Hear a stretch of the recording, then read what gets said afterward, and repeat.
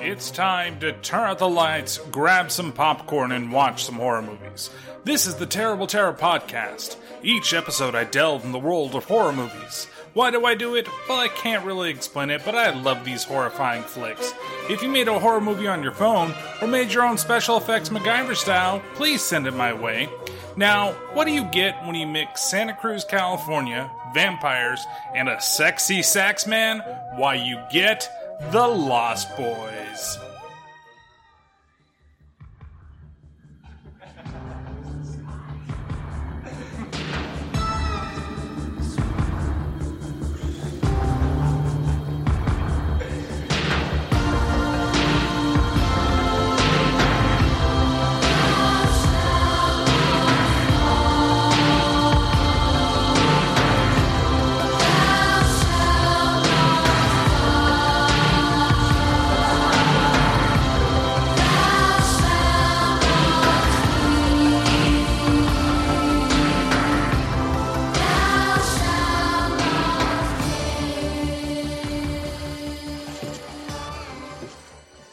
Why, hello everybody, and welcome to another episode of the Terrible Terror Podcast.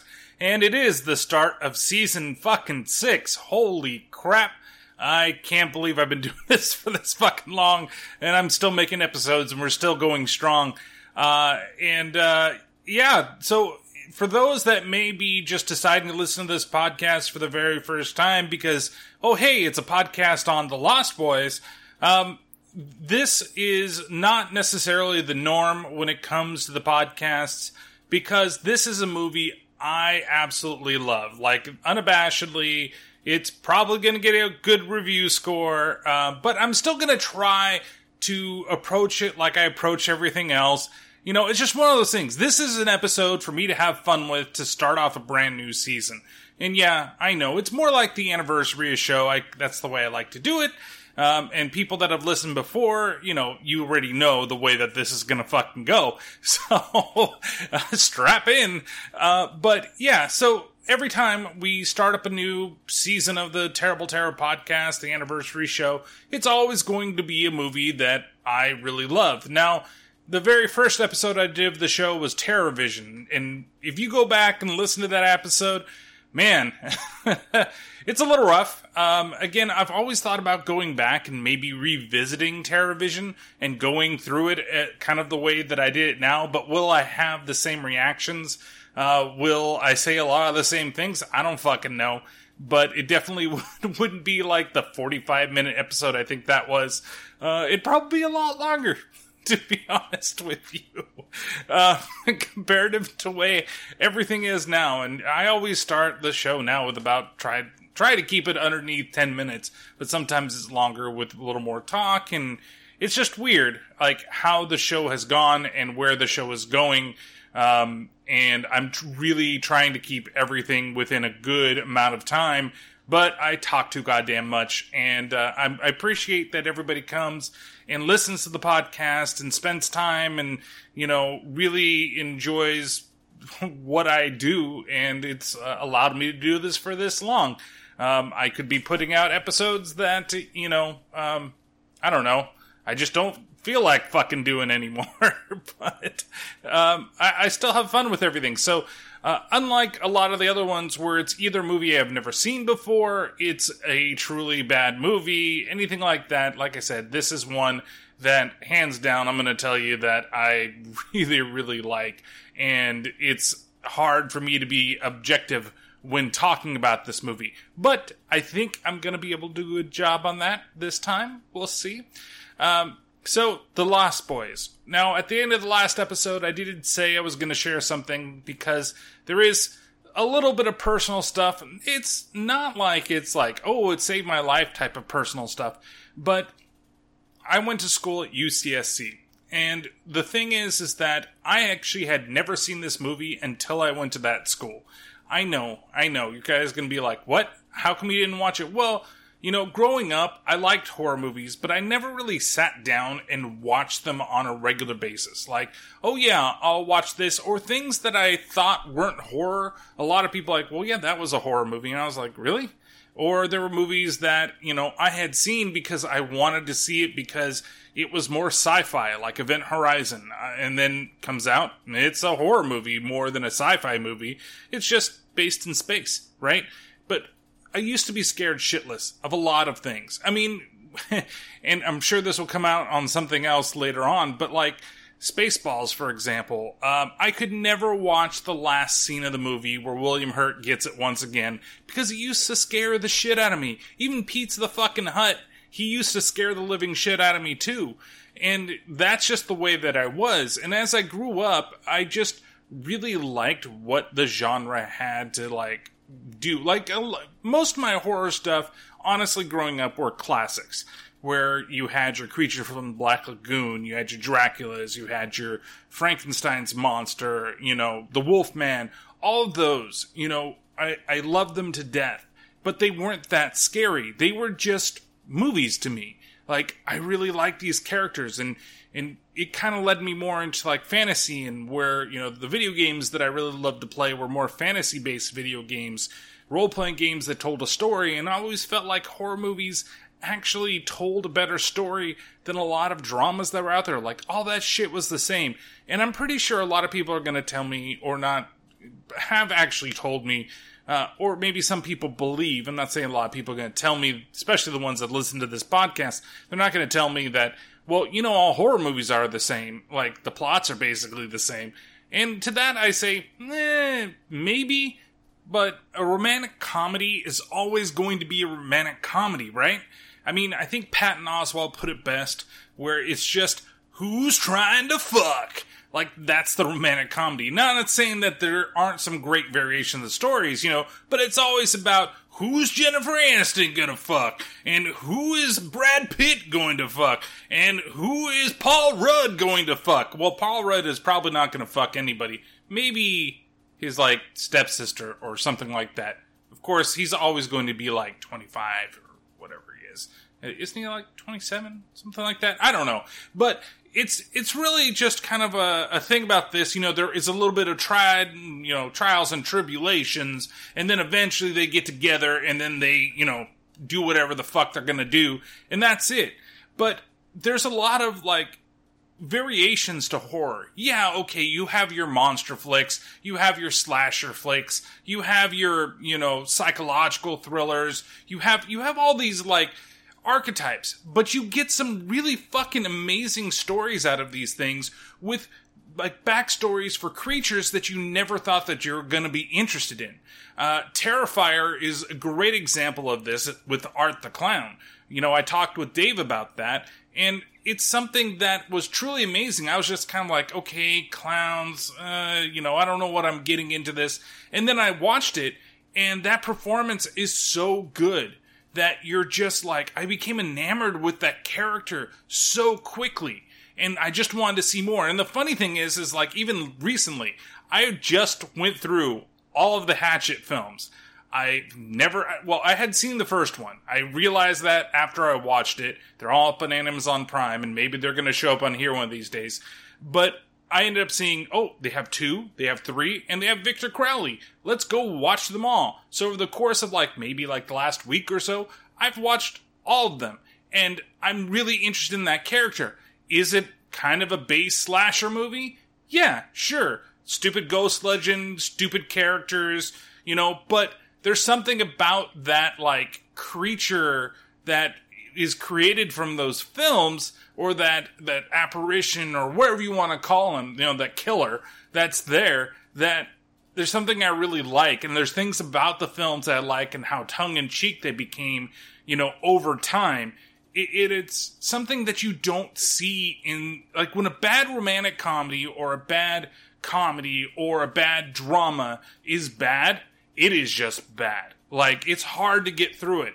But with horror, even if it's bad, you can enjoy the shit out of it.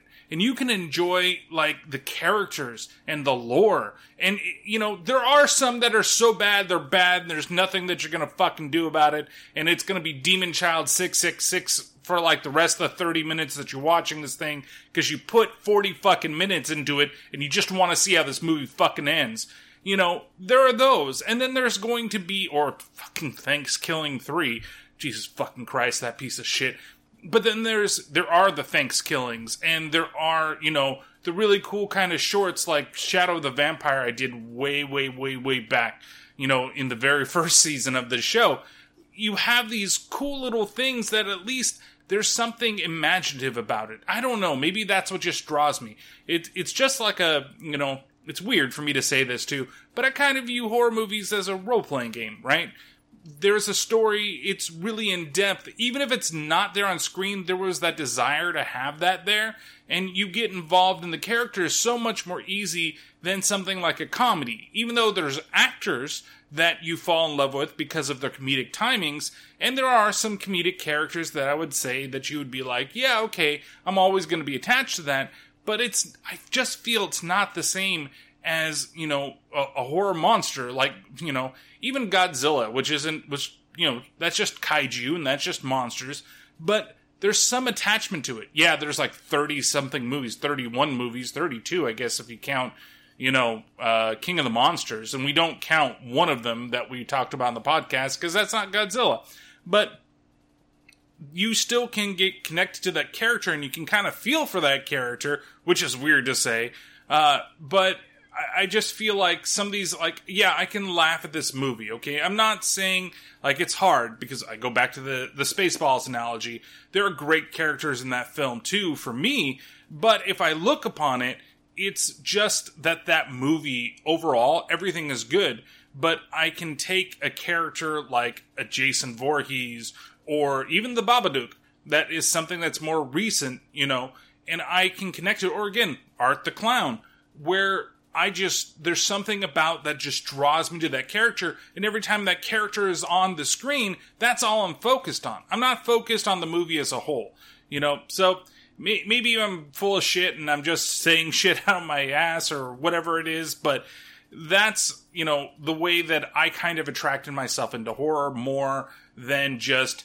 you know, being obsessed with it when I was a kid. And everybody, I'm not saying that that's a wrong way to go about it, because I know plenty of people that did it that way, and some people love it just for the gore, and some people love it just for the fact that they're going to get a scare and there's going to be a release out of it. I totally get that. But, you know, for me, when it comes down to it, I just really like the monsters, the characters, how they get into it, the stories that are being told. And there was a class, and I'm tying this all back to UCSC. Don't worry, I'm getting there. So there was a class that I did take that was about horror and film, and this is kind of the same thing I got out of it. The downside is that I reacted differently to the films that we watched versus the rest of the class that was just like, I'm just kind of taking this lit class for, you know, because it seemed like it was going to be easy, where me, I kind of discovered my love for the films. Now, this was much later into my college career there, but one thing that we did, you know, at UCSC, if you've never been there before, and I'm assuming a lot of people haven't, but that college campus is broken up into 9 smaller colleges, right? You've got, well, I believe it's now up to 10, maybe even 11, but at the time I went there, we had up to 9. You had, you know, or 8, I guess. 9 was kind of coming. It came, I think, the last year that I was there, College 9 showed up. But you had, you know, College 8, Oaks, Kresge, Crown, Merrill, I can't remember the other one that was over there. But why can't I remember all the fucking colleges to the college that I fucking went to? God, I'm a fucking disgrace to being a banana slug. But the biggest thing that you need to know is that I went to Stevenson, and it was based off of Adelaide A. Stevenson, and the main reason I went there, and I know this is probably kind of boring, was because it had a longer core course, right? I do 3 semesters of core, looking at all different types of writers and philosophers throughout the whole year, rather than just being like, okay, well, one of these 3 semesters that you're going to be here, you're going to just take one set of core courses and that's it. And I thought, oh, that's better for my learning to do it that way. So when you select a college and you select your core course for your freshman year, you have to stay on campus, right? At least the first semester. I think you can move off. It may have changed it now. I don't fucking know. It's been a really fucking long time since I rock and rolled there. But nonetheless, what they would do in Stevenson as an activity, and later on as I actually got help in planning these things, is they would set up a giant, like, movie theater screen, or just a projector screen out on what they called the knoll. And the knoll, what was great about from over there was that Stevenson and the college next to us, which for the life of me I cannot remember out of the top of my head, we actually had views directly into the ocean of Santa Cruz. You could see all the way down to the boardwalk. It'd be very far away, but you could see down there, right? And so they would set up the screen projector because we could see this, and they would play The Lost Boys. Now, before I went there, a couple years before, the whole thing with Pulp Fiction became like the big thing, right? The fact that John Travolta wore a Banana Slug t-shirt, and they had pictures of the character up in the library as well as in the student store and stuff like that. Get your gear, you can be just like John Travolta. And I was like, oh no, I don't want to be like John fucking Travolta. That's dumb. I don't want to do that. But what I did enjoy was The Lost Boys, and because it connected me better to the community. And then it was fun after I saw it to actually go downtown and, like, look at all the stuff of where things were shot. Because everything was shot basically in and around the area. Now, where the grandfather's house is, not necessarily, but you get to walk down, and you can walk down to natural bridges. You can bus down there, and then you can walk down there. And you can see just the whole winding road that was coming up as they were coming into Santa Cruz. It's Santa Carla in the film, but it's all down there. So it was really cool to live in the city where this movie was shot, and to be able to visit the places where it was shot, to go down to the boardwalk, to see where they shot key moments in the film, and see all the stuff. And Us was also shot in Santa Cruz, and a lot on the boardwalk as well. So it's just really cool, and it was a really excellent experience being able to watch this film and actually see the stuff in the background that was on the screen as you're watching it out there.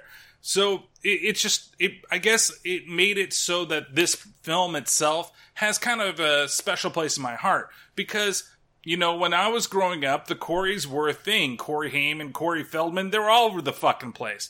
But I don't feel like I was old enough to really get into these two, even though they're relatively close to my age at the time. And, rest in peace, Corey Haim. But it's just kind of a weird experience to, like, see it much later, realize, because I was a big Goonies fan when I was younger, and things in that fucking movie scared the living shit out of me. So, even though they shouldn't have. But I was never really into the whole Corey thing, like Feldman, Haim, whatever. And seeing this, it was just kind of like a throwback to that. And it's still kind of a throwback to, like, that era, in the 70s, and just seeing everything and realizing how ridiculous some parts of this movie are. And I think that also lends itself to a reason why I like this movie so much. I said in the last episode, too, that the trailer really does nothing for the movie. It doesn't give you a feel of what the movie is. It's like they saw this, they really didn't know how they were supposed to market this thing, and they just threw together a shitty fucking trailer, or they just wanted to get something out and not give away anything, but it doesn't play to the movie's strengths. But that doesn't mean that the movie wasn't popular or didn't do well. Well, it wasn't super popular, right, based upon what it was. It could have gathered a much larger audience than it did, but it did come in number 2 on the weekend that it was released. It has an $8.5 million budget, and it managed to make $32.2 million, and like I said, come in number 2 for the first weekend that it was released. It's also kind of accredited to be the reason why vampires became more popular, and that's primarily because this is the first time, or one of the first times, that vampires were viewed as kind of sexy and younger, right? Using people like Alex Winters and Kiefer Sutherland to actually be the main vampires, rather than being like the older, like, ragged or, kind of like mid-40s or later type of vampires that was commonly seen in cinema for quite some time. The vampire is always the old, really living for a long time, and so he's got to be a much older guy. He's not necessarily going to be the sexy dude in his 20s, right? You're not going to see Kiefer Sutherland, okay, maybe he was the sexy guy, and I know you use Alex Winters as it as well, but really, and man, the hair in this film, I swear to God, we'll talk about that in just a bit, but it wasn't something that you saw normally, right? And it also marked the first time, actually, that Corey Haim and Corey Feldman acted together in a film. And then, it would be the Coreys from here on out. A couple other things I want to just really quickly talk about before we get into the thing. There was the sign of the murder capital for the city of Santa Carla, and that was actually something that was really hung up in Santa Cruz. And the Santa Cruz City Council, because there was like a murder spree in the 1970s, and the council wasn't very keen on having that thing held up or put back up there, but eventually they did it cave, and, it was there just for the duration of the film. And two last things before we start the film. The stage that was used for the sexy sax man that we're going to talk about when it comes up, that actually was destroyed in the Loma Prieta earthquake, and then it was rebuilt later on, and the Santa Cruz Beach Boardwalk still has a summer concert series. Well, they didn't this year, but normally they have the nights at the boardwalk, which are actually really cool to go down to, because it's on the beach, and you tend to get like old, like 70s and 80s bands that play out there. Like you'll see Night Ranger come through every now and then, or I think Tesla has played there a couple of times, and YY&T has played there a couple of times. It's really cool, honestly, to see the music on the beach and to kind of get down and do that stuff. So hey, more power to you if you love those bands. I'm pretty sure that Smash Mouth will be there someday if they haven't been there already. I think even the Gin Blossoms played on that stage, and I think they played on that stage when I was down there. But nonetheless, they still screened the film also at the beginning of every summer down there at the Santa Cruz Beach Boardwalk, as well as, like I said, up on campus. They may have stopped it at Stevenson since, I went to school there so fucking long ago. But I really hope that they keep like a tradition like that alive, because honestly, it was one of the coolest things. That you go out there, you sit, you watch the movie, and you can see everything in the distance. It's something that I've never had an experience with any other movie since seeing this film. So the personal ties, it just ties me back to that time, right? That I really did cherish, and the people that I met then, always been great to me, and it still makes me love this film even more every time I watch it. So let's go ahead and just get started with the film, because otherwise I'm going to talk another 30 minutes of bullshit as we continue everything on. So the movie itself begins on the Santa Cruz Beach Boardwalk, and we go over to the very famous merry-go-round that's there, and we get to see the Big Dipper. It's still so fucking nostalgic. If you're ever in California and you have the chance to go down to Santa Cruz and to see this boardwalk, you need to go. This is like one of the places that, again, I have so many great memories, not just of it as when I was a college student, but also when I was much younger as well. My parents would take us down there and seeing goddamn commercials all the time on the TV about the Santa Cruz Beach Boardwalk. And they'd always play the goddamn Beach Boys for their fucking commercial whenever it would come out. Gonna going out west where I belong. Do do do do do do do do do do do. It's just like, come on, I get it, And my dad loved it because my dad was a huge fucking Beach Boy fan, and he still fucking is. But it's just it's so ingrained in me that this place. And it's funny too, because while watching this movie again, just to get everything that I need to get ready, because I probably could go through this movie without all the fucking noises and everything. But my wife then, she's like, oh yeah, she's like, I've seen this before. And then she's like, I've never been on the Big Dipper. And I was like, what? What do you mean you've never been on the Big Dipper? Like, everybody's gone on the Big Dipper. But no, that roller coaster, for some fucking reason, she'll do all these other ones, which are way higher, way more fucking dangerous. Like, you could lose a fucking limb doing it, or, if you're stupid enough to try to go after your cap, somebody's gonna kick you in the fucking head and you're gonna die from being over on the other side of the fucking fence. Like, that one, she has been afraid of for the longest time.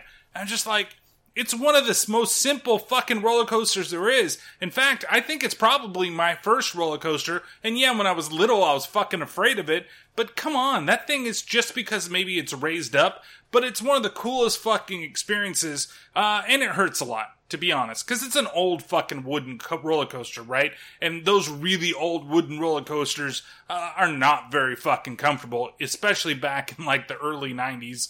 Or late 90s, I guess, when I rode it again when I went to college. Because they had a really cool, like, student takeover at the beginning of every year where you could just spend like, I think it was like $20 and limited ride pass and go do all the crazy stuff. But I'm getting ahead of myself here and getting all fucking nostalgic for college, so I better fucking stop. So, we see that, we get to see Kiefer Sutherland for the very first time, and he's there scoping out some people, and we see a security guard say, hey, you need to back off, because they kind of get in a fight with one of the guys there, and, then we cut over, and that merry-go-round is so much fucking fun, too. It's not just because it's just a merry-go-round, okay? But there's one section in the merry-go-round where, like, rings pop out, and you can grab a bunch of rings, and then you can just fucking whip them, and you're trying to get them on top and onto these little spokes, right, as you go by, and I don't know, it's really fucking fun. I don't know if you win anything from it, because I can never fucking get one on there, and people would just fucking whip them so goddamn fast. But it's still a lot of fun, and you don't think about that when you're on the fucking merry-go-round, that, hey, you're going to do something else except for go around. And you had to be on the right horse, because certain ones wouldn't, at that point, get up to the point where you could grab the rings. Again, I'm getting too fucking nostalgic, but I love the fucking Santa Cruz Beach Boardwalk. You do not fucking understand. Except for the beach part. The beach part is fucking disgusting. If you want to go to a nice beach in Santa Cruz, go down to Natural Bridges, or go out on Highway 1 just a little bit, and there's some, like, beaches in alcoves that nobody goes to because it's hard to get down there, but then the beaches are white, clean, and absolutely fucking beautiful.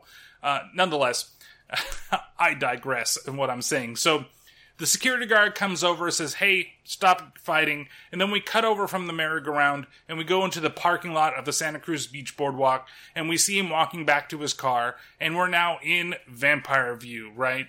So, we know that something's going on, something's chasing the poor fat security guard. That totally sucks. Couldn't it have been like a tall, skinny guy that just had lanky legs and couldn't fucking run? But no, it has to be pudgy motherfucker over here. Man, I can't get to my car fast enough. Oh, it's just a little bit too much for me. So Pudgy McPudgeon-stuff's over here. He finally gets to his car and he tries to open it up. And I had to remind myself that this is a 1980s vehicle where he's got to try to get the keys in and stuff instead of just opening the fucking door. Because I'm so used to cars nowadays, it's so stupid. And I can't believe how dumb I'm being at the scene. Like, it should just open right away, right? No, he's got to put the key in it. He's got to unlock the goddamn door. And he can't do it fast enough. And eventually he gets drifted up into the air. And we're just left with an empty parking lot. It fades over to the next morning, and that's where we get to meet our main three characters of the film. Well, I would say main two and the mom. This jam's quite it. Gosh, you guys are rough. Is pain, discomfort, manipulation. Oh, mellow.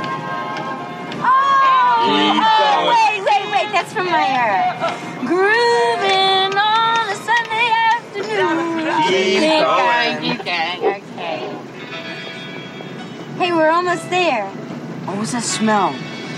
That's the ocean air. Smells like someone died. Aw, honey, look, guys, I know the last year hasn't been easy, but I think you're really going to like living in Santa Carla. So here we go. Now we're in Santa Carla, California. And as we drive by, like I said earlier, there's the sign that says the murder capital of the world, which was real until, the late, or the end of the 70s, sometime around there. I didn't really get an exact date on that one. But we see Michael, who's the older of them, and I guess he's supposed to be in high school, even though he looks like he's 30. And then you have Corey Haim, who plays Sam, who is the main boy of the film. And they're driving in because they've just driven in from Arizona. And it's weird because where they're driving in from is not the way that you would get into Santa Cruz. Now, I know this isn't just me fucking nitpicking, but if you're coming from Arizona, unless you went from Arizona to Nevada, then you went to Oregon, and then you came fucking down from the top, or even just from Nevada going up to like Reno, and then coming down, this is not how you'd get in there. The only other way that you would get in there is if you went up to fucking San Francisco, or at least into the Bay Area, because they're coming down Highway 1, right? That is literally, like, the shot that you see as you're entering into Santa Cruz, and the aerial shot that you're seeing at the beginning of the film is Highway 1 going towards the boardwalk. If you're coming from Arizona, you're coming up from Southern California, and if you're coming that way and you're doing Highway 1 too, you're actually going to come up through like Capitola and SoCal instead of coming into, Santa Cruz proper just like that. So it's a big nitpick here, but they're not coming in the correct way. It's stupid, I know, but it kind of pissed me off, to be honest with you. So, yeah, call me an idiot, call me whatever you want, call me Ishmael I don't give a fuck, but here they are coming into town, and then we get really cool shots of the Santa Cruz area. And the thing about Santa Cruz, and I say cool shots because it makes me nostalgic once again, but at the same time, you kind of get the weirdness of what Santa Cruz is, right? Spending 5 years down there, it's really crazy, and I only came back, I think, 2 years, and then for 3 years, I stayed down there the entire time. And it's like, the best way to talk about Santa Cruz, and this might turn people off, is it's like Berkeley Light, right? It's like got the crunchy hippie nature, but it's not as extreme with the people that are there. Now, has it gotten a little more that way over the years? I guess that's the best way for me to say it. Probably, but when I was living there, like, it still was like, it's a regular town, it has its bad parts, it has its good parts, but it's still kind of crunchy in nature, and it really enjoys being weird. That's the great thing that I really enjoyed about being down there, and this really kind of shows it, because it gives you these great shots of all these different types of people that are in the Santa Cruz area, but of course this is Santa Carla. So it's meant for you to feel like, oh, hey, this is kind of like a bad place, or this is kind of a strange, like there's a bunch of punk kids and stuff, but it's really not that way. It's just a good amalgamation of all different types of people, and I fucking love being there. So you have them driving in, and eventually they get over to her dad's house, and the mom is played by Diane Wiest. And I really don't have a firm grasp on the movies that she was in. She was in The Birdcage, which I kind of remember. She was also in Parenthood, Edward Scissorhands back in the day, Hannah and Her Sisters, Footloose. She was in a bunch of stuff. But, the name I know has been used for comedy in a lot of things that I've watched, and her name's popped up, and it's probably like an Animaniacs type of thing. Like, they mentioned Diane Wiest at some time, and I was like, oh, okay, ha ha ha, who the fuck is Diane Wiest? It's kind of like the girl that plays Star is Jamie Gertz, and Jamie Gertz was also a big thing in the 80s. She was like a teen heartthrob for a bunch of movies, I guess. Teen heartthrob is kind of, the weird way to say it, because they usually don't mention ladies as being a heartthrob. It's usually the men that are heartthrob. But I guess you could kind of say it that way. So fuck it, I'm going to say it that way. But I really can't pinpoint her also in a bunch of other movies. Now, Kiefer Sutherland, I totally can picture him in a bunch of shit. And, for me, he was a big thing of 24. Of course, the Coreys and everything like that.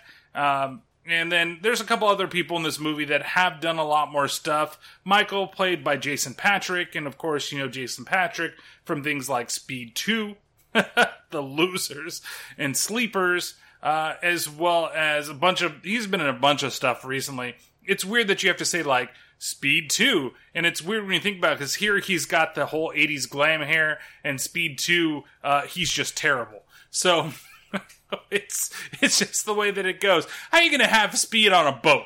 Okay? That doesn't make any sense. Willem Dafoe's the only thing that's a good thing, and if I ever did things on bad action movies again, Speed 2 probably should be in that fucking list. But nonetheless, let's continue.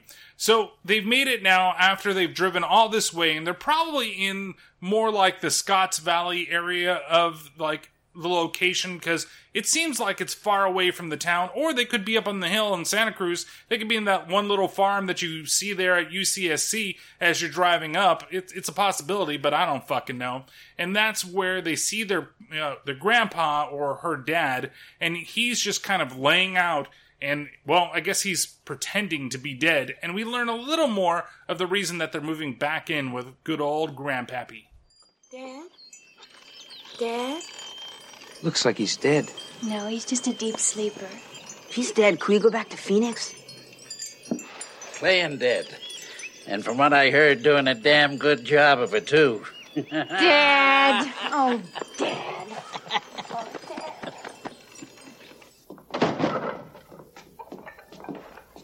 This is a pretty cool place.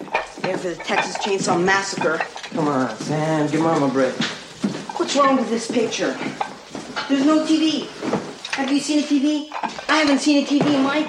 You know what it means when there's no TV? No MTV. Sammy, we're flat broke. Lucy, you're the only woman I ever knew didn't improve her situation by getting divorced. Yeah, I know. But a big legal battle wasn't going to improve anybody's situation. You know, Dad, we've all been through enough. You know, anyway, I was raised better than that. Hey, ouch! My hair. Okay, so there's a couple of things that are going on in this scene that kind of drive me nuts. The first, because this was the MTV generation, right?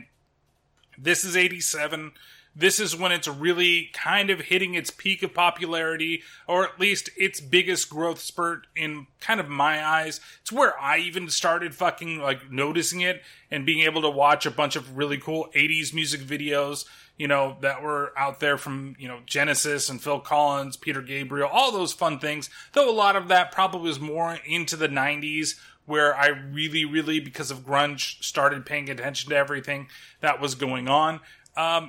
But, like, you know how much money you need back in that day to, like, have cable to be able to watch fucking MTV? And, like, you know, Sam here, played by Corey Haim, is absolutely fucking terrible. He's just a terrible fucking kid. He's like, you know, you see all this stuff out here, and it's all fucking woodsy. It means no fucking TV, which means no MTV. Fuck you. You're lucky that you've got a place to fucking live. Especially when the mom, Lucy, says that she didn't want to go through an expensive court battle to get anything out of their father. Like, she's recently divorced, and she's not able to get any type of money out of the dad. He's not even paying fucking child support. How bad was your fucking lawyer? Or how, like, nice are you to be like, okay, you know what? We can get divorced. You can give me no fucking money. I'll take the fucking kids, and then I'll go and live in poverty and move in with my dad. You don't have to do shit. And, I just didn't want it sets up the character. And honestly, the mom is the most annoying fucking thing in the movie, because she's just so fucking gullible and dumb. Like, this is nothing against anything else. It's literally like, you need to fight for your kids. Okay, you don't have the money, but you know what? If you win, you can have him pay fucking court costs. And even then, as it is now, the mom tends to get preferential treatment. And this is not me, like, taking a stance. This is just what I've experienced with friends, and it really is fucking frustrating for you to see that she didn't even fucking try for her kids, you know, to have anything, and so she's moving back. I get it. Her dad's at least nice enough to take them all in, but she's got a little fucking prick of Sam over here that's more worried about his fucking MTV rather than his mom getting along okay. And she's just too fucking nice. Maybe that's what it is. It's just, I'd probably be in the same fucking situation. Maybe I see myself as her, and maybe that's what's really good, because I just be like, okay, okay. Hey, it's a vampire and he wants to date me? No, sure, I'll date a vampire. It's gonna be okay. Don't worry about it. And also, Grandpa, he doesn't seem like... Well, he kind of does seem like he's disappointed in her. But you know what? It's his daughter. Everything's going to be okay. So, the boys are now running around the house. Also, Michael is carrying his bar and his weights. And he's got all the fucking, clothes on their hangers attached to it as he goes in. And then what does he do? Once he gets into the kitchen, he starts fucking lifting. I'm sure the angry dad would be very fucking proud of Michael right here. Because, you gotta give yourself to the gains no matter when you need to give yourself to the gains. Even if you've just moved into a new town that happens to be the murder capital of the world. So, get those reps in, Michael. Make sure you get those reps in. It just seems so ridiculous. And the other thing is, the whole earring thing is like a big thing in this movie. And it's weird because I don't know if they're meaning to do something about that. It really relates back to Joel Schumacher, okay? And if you knew what that meant, at least back in the 80s and even in the 90s, there were a lot of people, what they thought that having only one earring in one ear meant, and I don't remember which ear it was, then maybe that's a subliminal message or something that's going on. Definitely the posters that end up in fucking Sam's room definitely are a subliminal message of what's fucking going on, too. It just seems kind of ridiculous, to be honest with you. So... they basically start horseplaying around the house. Michael's chasing Sam around, and eventually they get to a door and they open it up and they see a bunch of antler ears, foreshadowing for later, and also a bunch of taxidermy stuff that Grandpa does. And of course, both of them are just like, okay, that's kind of odd. And Grandpa comes in the house and says, hey, don't go in there. And that's where Michael has to ask the question of, is it true that this is the murder capital of the world? Hey, Grandpa, is it true that Santa Carla is the murder capital of the world? Well, there's some bad elements around here. Wait a second, let me get this straight. Are you telling me that we moved to the murder capital of the world? Are you serious, Grandpa? Well, now let me put it this way. If all the corpses buried around here was to stand up all at once, we'd have one hell of a population problem. Great, Dad. Now, on Wednesdays, when the mailman brings a TV guide, sometimes the address label is curled up just a little like that. Now, you'll be tempted to tear it off. Don't. You'll only wind up ripping the cover, and I don't like that. And stay out of here. Wait. You have a TV? No. I just like to read the TV guide. Read the TV guide. You don't need a TV. So Grandpa's got fucking jokes for days here. It's pretty funny, because before then, he too gives them a couple of the rules of don't go in here, and the other thing is that this is Grandpa's part of the fridge, where he keeps his root beer and fucking Oreos. Who puts Oreos in the fucking fridge? If anything, put them in the fucking freezer. That way they're, nice and frozen, especially the Oreo in the center, the goo, the white stuff. That sounds terrible, but it's nice and hard. Okay, that sounds terrible too, but it's kind of cool and relaxing when it goes, okay, I'm not going to finish that fucking sentence, but nonetheless, it's just weird. He's like, I keep my double stuffed Oreos in here and my root beer. And it's like, sure, Grandpa, root beer. And you also see in the kitchen, Grandpa grows pot. He's just got his marijuana plant sitting outside the window, and Michael does the universal sign of, oh, Grandpa tokes grass all the time. And then you've got the whole thing with the TV guide, and how nonchalant he is too. He's like, yep, it sure was, and the bodies here, if they all rose up from the dead, we'd be in fucking trouble, which is a problem for later in the movie. He knows what's been going on, and I don't want to ruin it if you've never seen it, and I really should have said this earlier, and I'll say this right now, and I'm sorry I didn't mention it earlier in the podcast, but if you haven't seen this movie, you should watch this movie first, not because it's, there's a big fucking twist or anything in it, but because it's fucking enjoyable. But nonetheless, you don't necessarily need to if you didn't want to. So, again, if you know what happens at the end of the movie, it's weird that what he's saying right here. Also, then, the whole thing with the magazine, he's just, look, Grandpa's that crazy, kooky, quirky guy. He's got the bandana around his forehead. He's got the long head of hair, but he's got the giant bald spot on top. He's just an aging fucking hippie. like he's fucking George Carlin over here or something like that. He's going to give us all sorts of life lessons through his comedy. But, you know, actually, Grandpa kind of is a cool character in the film. I'm not going to lie about that. So, from here, we fade over into night, and now we're at the beach, at the Santa Cruz Beach Boardwalk, and the concert is going on. The concert. Okay, this is the part of the movie that everybody, even if you don't remember anything about this movie, you don't remember absolutely a single plot point, a character name, a location that's going on. You don't remember the scene that's coming up later where with Michael and David in the cave for the very first time. You remember none of that. You remember the goddamn sexy sax man that's here. It is so ridiculous. If I never knew that Joel Schumacher, and rest in power, Joel Schumacher, this is probably my favorite film of yours that you've ever fucking did, right? And if you never knew that he was a gay man, okay? You knew it from this fucking scene. This was the scene, okay? To have this muscle-bound, chain-wearing, and not like gold chain or like, you know, just jewelry, like a fucking, like, steel, like, link chain around his fucking neck, fucking pumping his chest and moving out and wearing skimpy, like, skin-tight fucking jeans. In fact, I think he's probably wearing a kilt and nothing else underneath there, with his goddamn saxophone in fucking hand and doing the song. I have to play just at least 30 seconds of the fucking song. Just imagine again, the sax man playing, and this song going on while he's playing.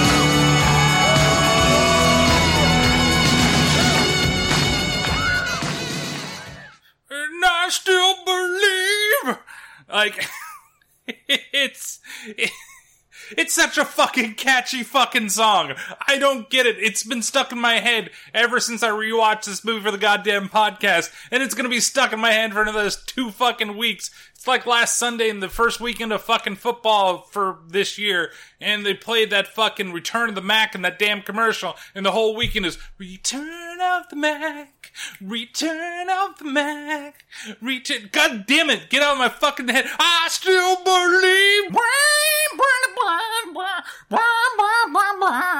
Okay, it sounds like I got a dying fucking cat. I need to fix this fucking saxophone over here or some shit. But it's so fucking ridiculous. But it's, like, kind of cool at the same time because it's so goddamn funny. But there are people in the audience losing their fucking mind. There are fucking, like, fires everywhere on this goddamn beach. They have all these trash cans that have the fires. It's like you're at a fucking Pantera show. People have torn off their fucking shirts. They've somehow smuggled lighter fluid, or they're using the lighter fluid in their lighters to make little bonfires all over the place out of shirts and shoes and people's pants and shit. And they're dancing and moshing around that shit, you know, throwing people, and they're headbanging. And this song is like such a modern 80s fucking song with like horns and keyboards and shit. No fucking crunch guitar. How are you headbanging that hard to that hard fucking body that's up on stage? Oil fucking glistening all over the goddamn place. A mullet for fucking years, okay?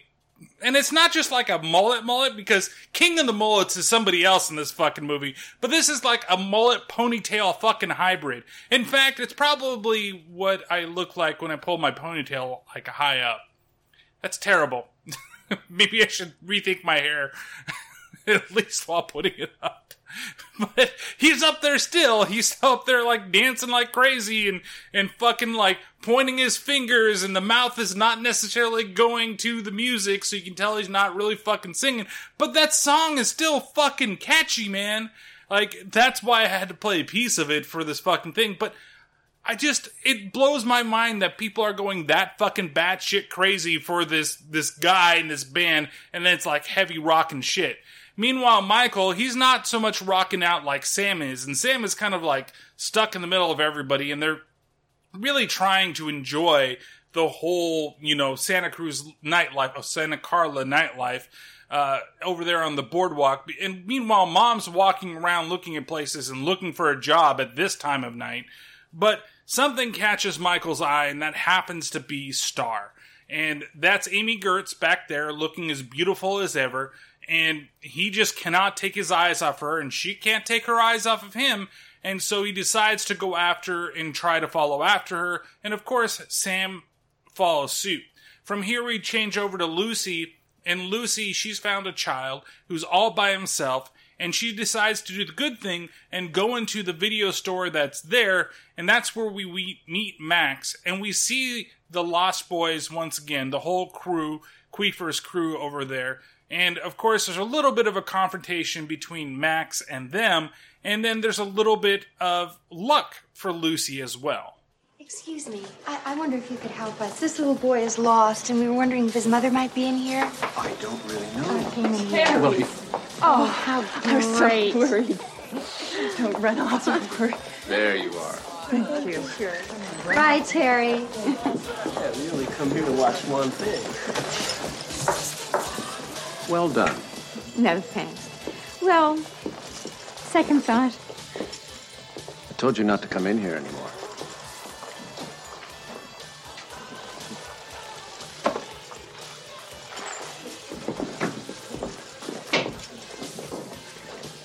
Wild kids. Oh, they're just young. We were that age, too, once. They dress better. Bye-bye. You have a generous nature. I like that in a person. My name's Max. I'm Lucy. How are you? Hello. That's my dog, Thorn. Hi, Thorn. Say hello, Thorn. Well, how may I help you this evening? We have it all. The best selection of videotapes in Santa Carla. No, actually, I'm not looking for a tape. What I need is... A job? Is a job. Yeah, I look that needy, huh? So, right on the spot, Max gives her a job. No questions asked. It's not weird or anything like that. You can obviously tell that he's kind of flirting with her, but, he is who he is, and it's kind of like a weird little thing that's going on there between the two of them, but he's generally a nice guy who's got a nice dog who hangs out in a video store. It's weird that the dog's there, right? Like, even for the boardwalk, and even for Santa Carla, it's still a little weird to have a dog hanging out in a shop, but if it's his shop, who gives a fuck? I guess he can have his dog wherever the fuck he wants to have his dog. Am I right? And then, I'm right. So, from here we go back over and we see that Michael and Sam are walking around as Michael's trying to fucking chase after Star some more because he wants to get a piece of that fucking action. And, Sam's just not having. He's like, look, I'm not going to follow you and your fucking desire to go after your sexcapades or whatever it is. And it's funny because, honestly, I guess Michael, even though he looks like he's fucking 35 in this movie, he's supposed to be a high schooler, like maybe late teens, maybe 17, maybe he's 18, and he's just going to finish up or something like that. But Sam really kind of looks like he's maybe 10, 11. Corey Haim looks extremely young in this movie. And for him to already be talking about, oh, you're just out to get... I'm not going to be involved in your fucking sexcapades. Like, it's weird. But it is what it is. He could be older. He could be like 13, 14, and I guess everybody at that point is pretty up to knowledge on what the fuck sex is and going after other women and shit like that. And so Michael asks him, don't you have something better to do? And of course, that's where he sees the comic book shop, which happens to be on the boardwalk as well. Now, I can tell you that there are some shops, but they're not really these type of shops in the way that they're laid out down there. But you could, maybe at this time, there were more of these. There's one building where there is like a giant mini golf, like pirate themed mini golf place that's inside the whole building, and maybe that could have been a place for stores and shit earlier, but this seems a little bit out of place, honestly, for the boardwalk, but it may have been also before my time, so I don't fucking know, we just fucking go with it. So he goes in there because he's so excited about seeing the comic book place, and that's where we get to meet the Frog Brothers for the very first time in the film. Got a problem, guys? Just scoping your civilian wardrobe. Pretty cool, huh? For a fashion victim. Listen, buddy, if you're looking for the diet frozen yogurt bar, it went out of business last summer. Actually, I'm looking for a Batman number 14. That's a very serious book, man. Only 5 in existence. 4, actually. I'm always looking out for the other 3. Look, you can't put the Superman number 77s with the 200s. They haven't even discovered red kryptonite yet. And you can't put the number 98s with the 300s. Laurie Lamaris hasn't even been introduced. Where the hell are you from? Krypton? Phoenix, actually. But lucky me, we moved here.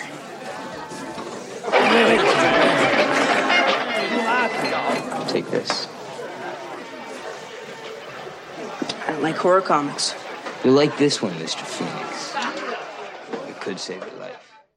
So, the big thing of, like, rumble bumble that was happening during that scene is that there was a robbery at the front of the store, and they just stole shitty fucking comics. Because any comic book shop knows that you put the really good stuff towards the back, the big sellers, so that people have to come way in there and see the books, and then if they're trying to do a grab and dash, it's really the bullshit inventory. Like, over here at one of our local comic book stores, the stuff that's really close to the exit is all of, like, the kid comics. The stuff that nobody fucking wants. The stuff that my grandfather used to buy for me. You know, you got your DuckTales, you got your Mickey Mouse, you got maybe there's a Simpsons comic in there somewhere, or a Futurama or something. Things that aren't like the big draw. You don't have your DCs, you don't have your Marvels. So that's why the Frog Brothers, who are supposed to be these, like, badass whatever they're trying to fucking put themselves as, they don't give a shit when stuff gets stolen. They don't even run after them. They don't do anything. All they are interested in doing is giving Sam a fucking vampire comic. That's it. And honestly, the Frog Brothers, they're the take it or leave it people in the movie. For most people. Right? I'm not going to give you my opinion right now, but I think for some, either you like them in the way they do this stuff, and you like the way that Corey Feldman did the role, you know, he's a kid, or you don't like it at all, and you're just like, this kind of turns me off from everything else, like, when they're on the screen, it's terrible. You know, I can see both ways, but we'll kind of go into it maybe a little later in the podcast, not necessarily right now. So, they give him the comic book, right? And then he leaves, and we cut over, and we see that there's the couple that stole the comic book sitting on the ledge, looking out over the Santa Cruz Bay. Man, it's fucking beautiful. I love shots in this movie, especially the shots of fucking Santa Cruz. Because honestly, if you come to California, that's one of the places. Everybody says, go to San Francisco. See San Francisco. San Francisco is beautiful. You know, and a lot of people around here will say, San Francisco is beautiful, but it's also fucking dirty. But, and especially if you're trying to go along the coastline or go see a beach or anything like that, don't go there. Go to fucking Santa Cruz. You know, and don't, you know, you're listening to this, and I'm not trying to give away, like, anything, but honestly, it's just go along the coastline. Just go a little bit outside of Santa Cruz. To the north, on Highway 1, and there's some spots where you can pull off and park, and if you can do that, then walk to the beach from there, and you'll get some of the best beaches in the world, and you got natural bridges, which is all, like, natural bridges kind of connected to each other that do go down to the beach, but there's a lot of little, like little pools of water that have all different types of marine life in there. Nothing really big, but you get, like, urchins and little things that, like, sea pods, I guess you can say. I don't know exactly the name for it, because I'm dumb. But, nonetheless, so they're looking out over the ocean, and dude number 1 here, he's trying, and I guess he's supposed to be a Nazi street punk. That's what it is in the credits. I don't see it, but I guess that's the way it is, and I'm kind of okay with him dying if that's what's happening in this scene. But, so they're looking at the dude, he's trying to get frisky with the lady because, honestly, this is probably like a make-out point or something, but no, she's laughing at her fucking, like, Archie comics that they stole, or whatever piece of shit comic that was at the front of the store. And he's, like, trying to get some, she's like, no, I'm reading my comic book, blah, blah, blah. And then all of a sudden the roof tears off and they both get attacked by something. You don't know what it is, but you do know what it is at the same time. From here, we cut over to the next day, and we see that Sam and Grandpa, they're getting ready to go into town. And of course, once again, Grandpa here, he's got some jokes. Well, how do you like that baby, huh? It's beauty. Come on, let's get in. Wait, can I drive on the way back? Yeah, fat chance. Nobody drives this baby but me.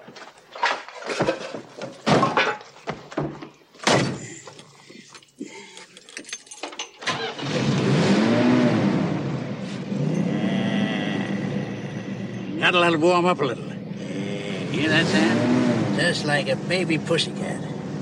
Okay, let's go to town.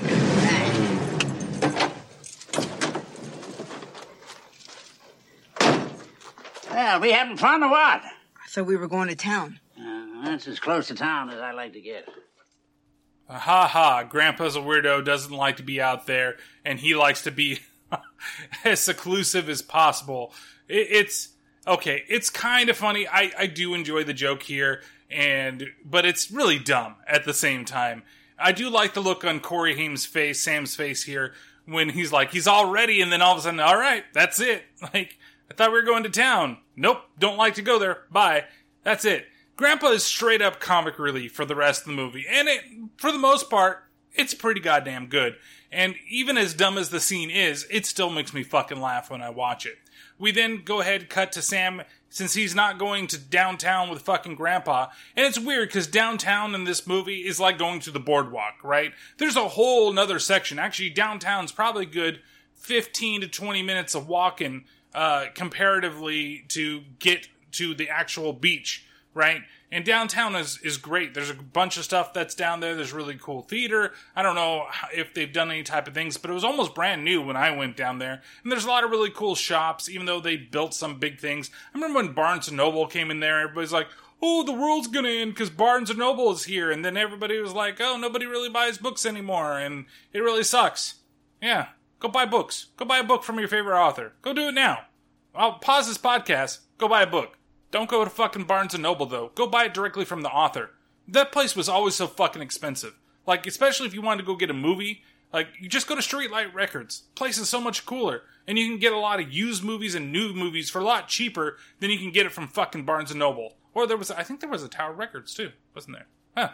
A lot of shit in fucking downtown Santa Cruz. And there's a lot of great places to fucking eat, too. But this just seems like one giant fucking ad for Santa Cruz, California. Which it probably is. So we see that Sam, now he's gone back down, and he's gone back to the comic book store. And I didn't say earlier that Sam seems like such a huge comic book nerd. And honestly, he doesn't look like he dresses like he's from Arizona.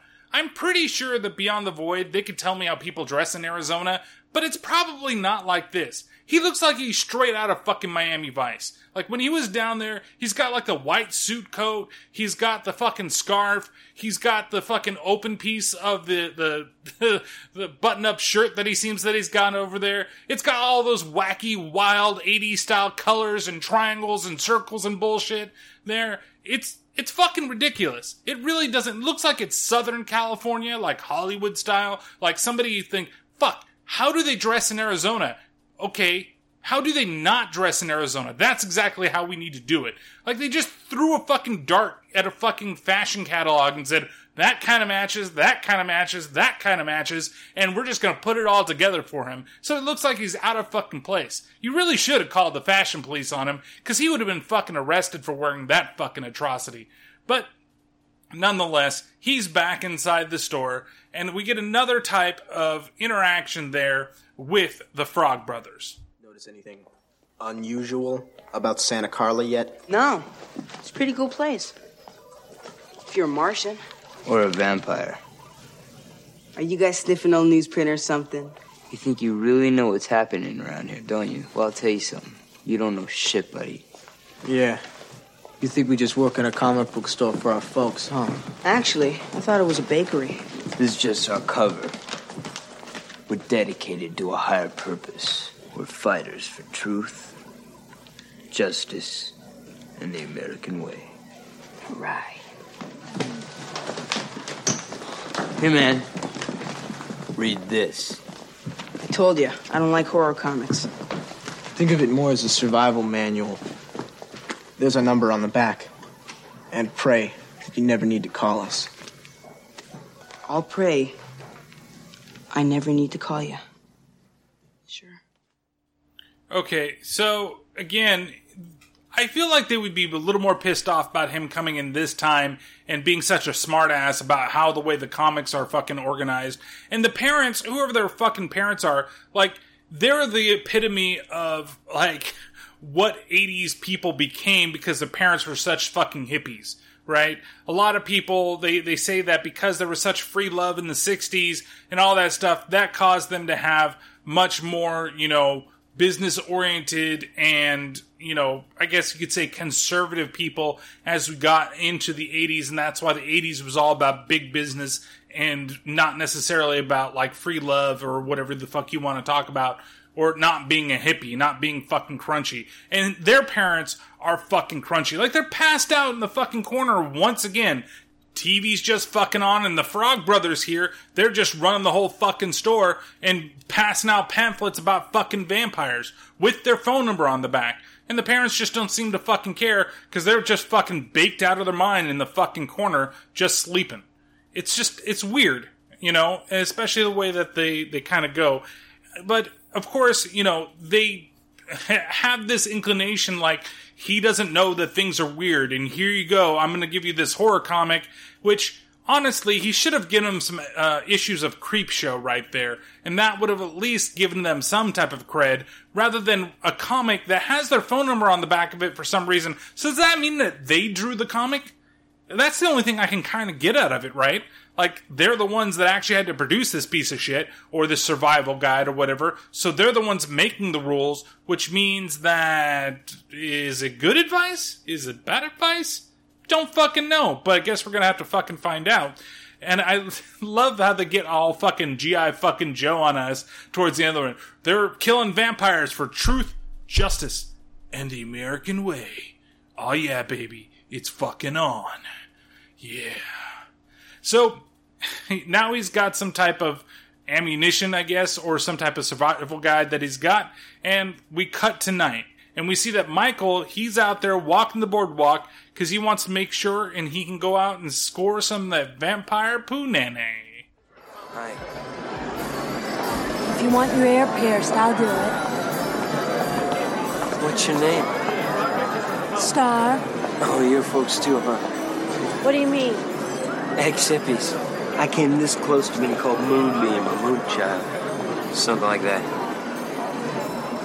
But Star's great. I like Star. Me too.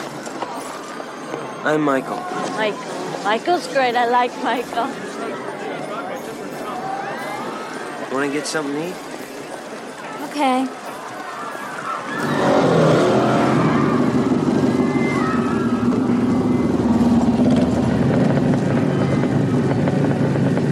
Where you going, Star? For a ride. This is Michael. Let's go. Star.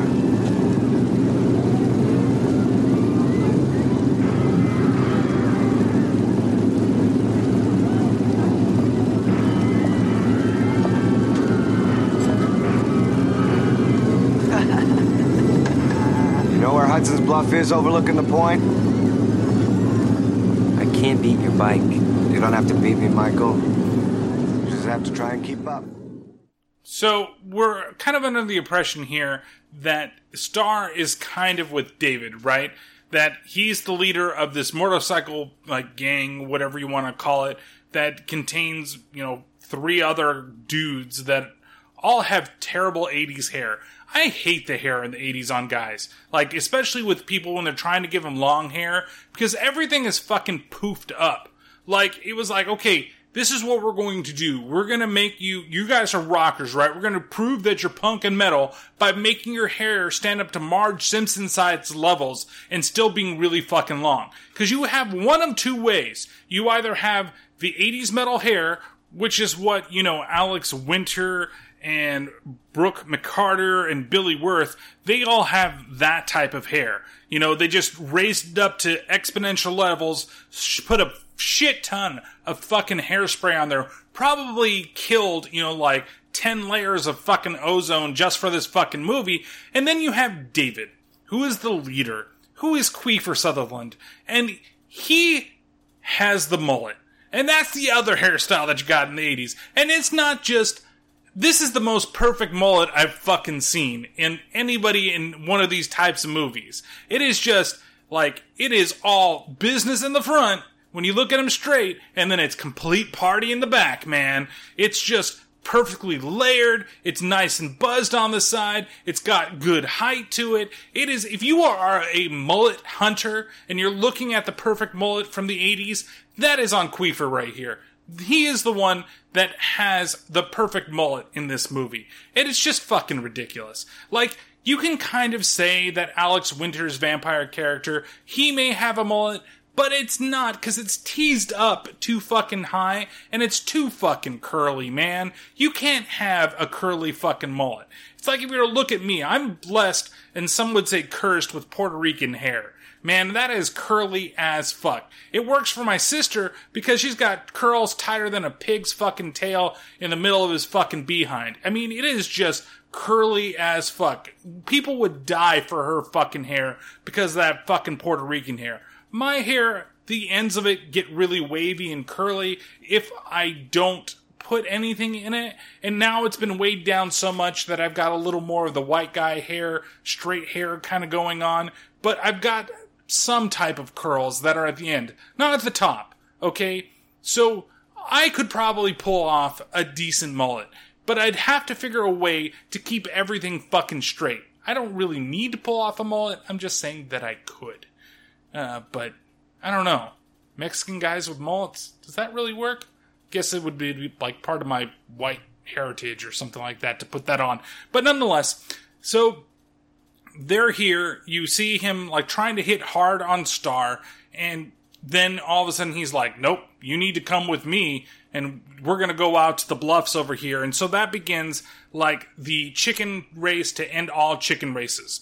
And, well, game of chicken race, that sounds so terrible. It's like they're gonna just grab two roosters and just go, run! And if you can make it to the end, I'm turning him into a vampire. That's the way these things are gonna roll.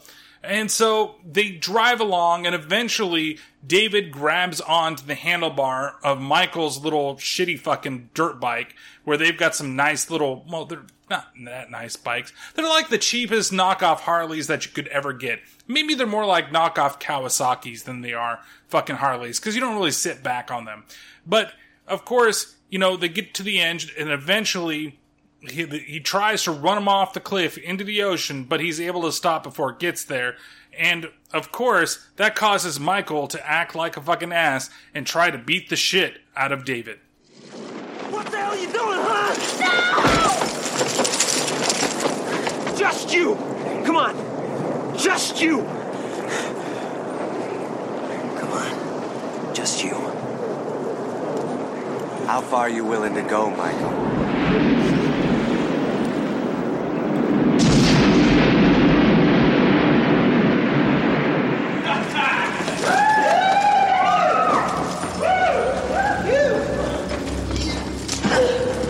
Rock box, brother. Yeah.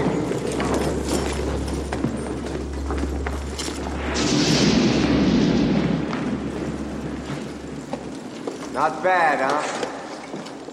This was the hottest resort in Santa Carla about 85 years ago. Too bad they built it on the fault. In 1906, when the big one hit San Francisco, the ground opened up, this place took a header right into the crack. So now it's ours. So check it out, Mikey. Michael? Food. That's what I love about this place. You ask, and then you get. Thank you. Yeah. Appetizer. And his appetizer happens to be a cigarette. Now, I think it's supposed to be weed, okay? I think it's supposed to be a joint, but it just looks like a fucking cigarette. Like, there's nothing else that you could really make out of that thing other than it's just a fucking cigarette. I mean, is that really something that you want to have as a snack before you have fucking dinner, whatever they're bringing down?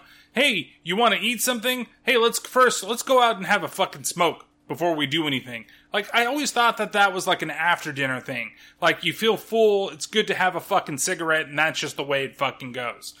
But I do have to commend the sets in this movie because, like, the house that the grandfather lives in, it's really well designed. You can kind of tell it's kind of like a set, but I like that it has all the crazy animal heads, and it really gives the grandfather's, like, what's the way, like, it kind of fits him to a T. And then you have this cave where everything, you come in there, they light shit like a torch on fire, and then they start lighting garbage cans all over the place.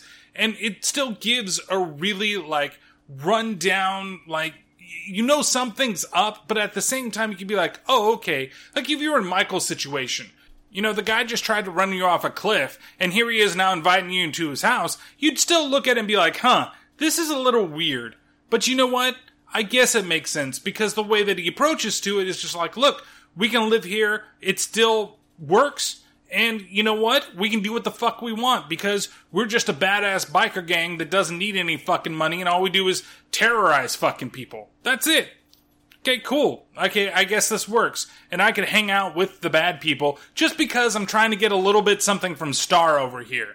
It's so ridiculous that that's what leads him into everything, but we learn a little later that it's not necessarily just his attraction to her that kind of led him into this whole situation.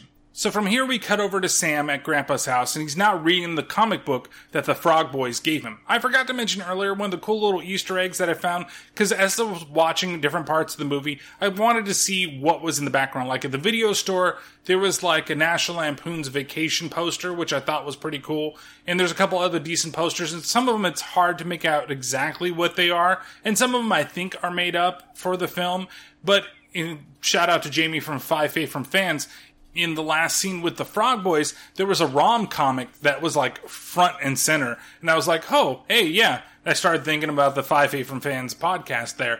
And it's just really funny that that's what's just happened to be in the frame of that shot, was that particular comic. Because you really couldn't make anything else out. And I was just like, huh. And I know that he was a giant fan, or he is a giant fan of that series. So, put two and two together. There you go. But nonetheless, he's reading the comic book in bed, and then Mom comes in, she's basically saying goodnight to him, and as she's leaving, he's like, no, put the nightlight on. But it's really weird, because every other light in the room is on, and he's gonna stay up to continue reading the rest of the comic book, and it's like, so your bitch ass couldn't go over there and turn on the nightlight after you've turned off every fucking light in this place? And then, I know the mom is trying to make light of things, but it's kind of sad at the same time, because she's like, you know, the real reason that I think your dad left me and divorced me was because he didn't believe in the closet monster. And it's like, really? Is that going to make him feel better about this situation? Like, he had to leave his hometown at his age in Arizona, all his friends, probably his family and everything else, to go to California, the murder capital of the world, and you're going to say that it was the closet monsters the reason that you guys got divorced, and no other reason? Like, he was probably out sleeping with somebody else, or, you know, he wasn't putting enough into the relationship, and he didn't leave you with any money or any way to take care of these fucking kids, didn't leave you the house, didn't leave you shit.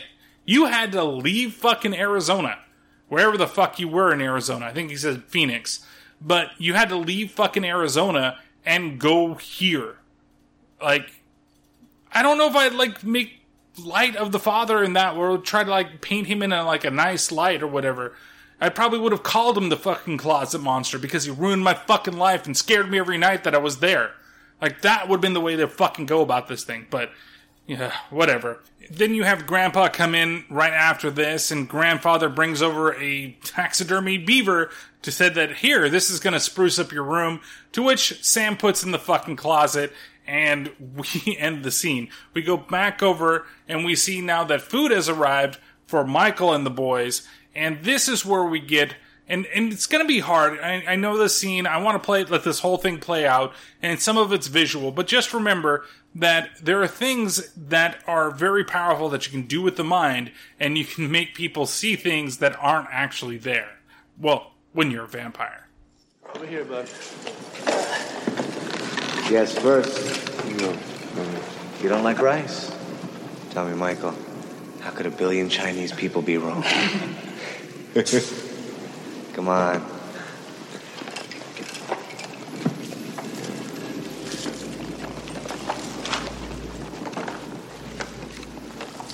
How are those maggots? Maggots, Michael. You're eating maggots. How do they taste?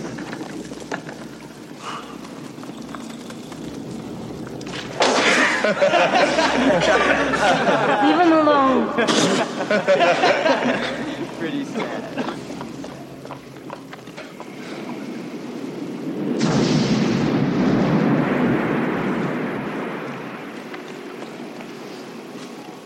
Sorry about that.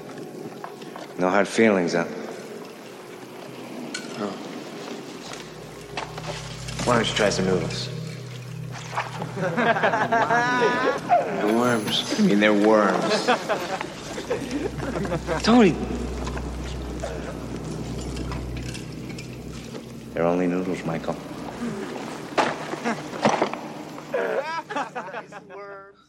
Okay, so there's a couple things here that I'm kind of interested in. It's mostly about the lore of the vampires in this film, because they really don't make that like a big thing. And I get it.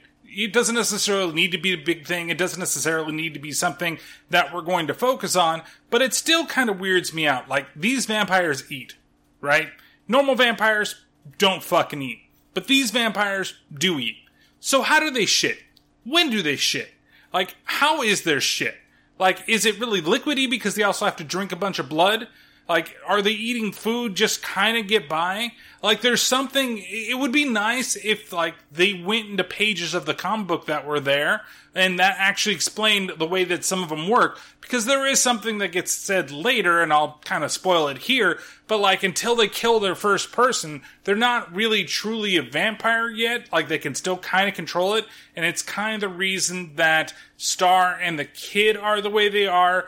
But it's weird because what Michael does later in the middle, like, it doesn't make any sense. I just wish that maybe when he was reading the comic book in the bed, when Sam was, like, if he had said even out loud some of the things of what vampires are like in this world, and maybe that's something in the sequels that follow this movie, but I would have liked to learn more.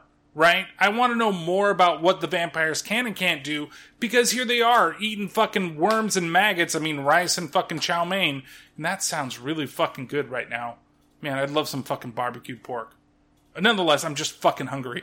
But I would really like to know more about vampire ecosystems in this movie. Like, they sleep upside down inside the cave, so since they sleep for 12 hours a day during the day, does that mean that it just all builds in? Does a vampire never have to get up in the middle of the day and, like, take a whiz?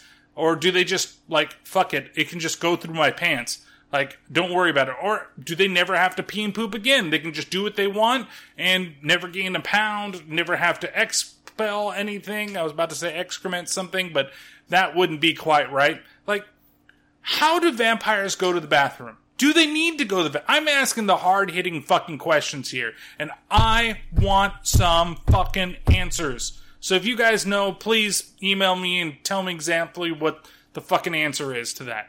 But nonetheless, so it's all mind over matter stuff, and I really like the way the scene plays out, right? It's creepy without being creepy. It still holds, like, the number one thing in this movie seems to be comedy, right? It's more of a comedy horror film. Comedy horror adventure, maybe, because there's a little bit of adventure. It's basically, to me, it's kind of like a Goonies, right? But not so much on, like, growing up and becoming, now what would be deemed an adult or a teenager or whatever you want to see. You're getting older in the world and you're supposed to be wiser and you're no longer a kid anymore because you're doing these other things that are going out there. There's none of that fucking bullshit in here, right? But it really is like, it's a good setup, creepy scene, and I like the way that it's just kind of weirdly mixed in there. Because even the other scenes where, like, the vampires are stalking on people, how it starts, it's not really scary, right? If it was shot that way, I don't know, you'd say it's more like the mainstream horror of today, you know, where it's not, like, super scary, but it has good ideas. But a lot of it has been the comedy, right? We've got crazy old grandpa and the way the Frog Boys act and talking about how, like, everything they're doing is for peace, justice, and the American fucking way. And, you know, the the fucking sax guy and all this other stuff. But you have them creeping on the guy in the beginning, you know, pudgy dude, and then you have them killing the 2 people in the car, and then you have this scene here where it's creepy, especially seeing all the maggots. That's disgusting. But I like the way it's kind of all mixing together, and I like the way that the scene is set up, because David, even though you have funny, like, it's almost like a Monster Squad type of thing, right? You have funny main characters, but your villains are not funny. They are taking themselves serious, and everything they do is serious. And Michael is the one that's kind of the go-between, because it's like he wants to be a part of the comedy, but he's not. It's the kids that are. He's right there in between the two.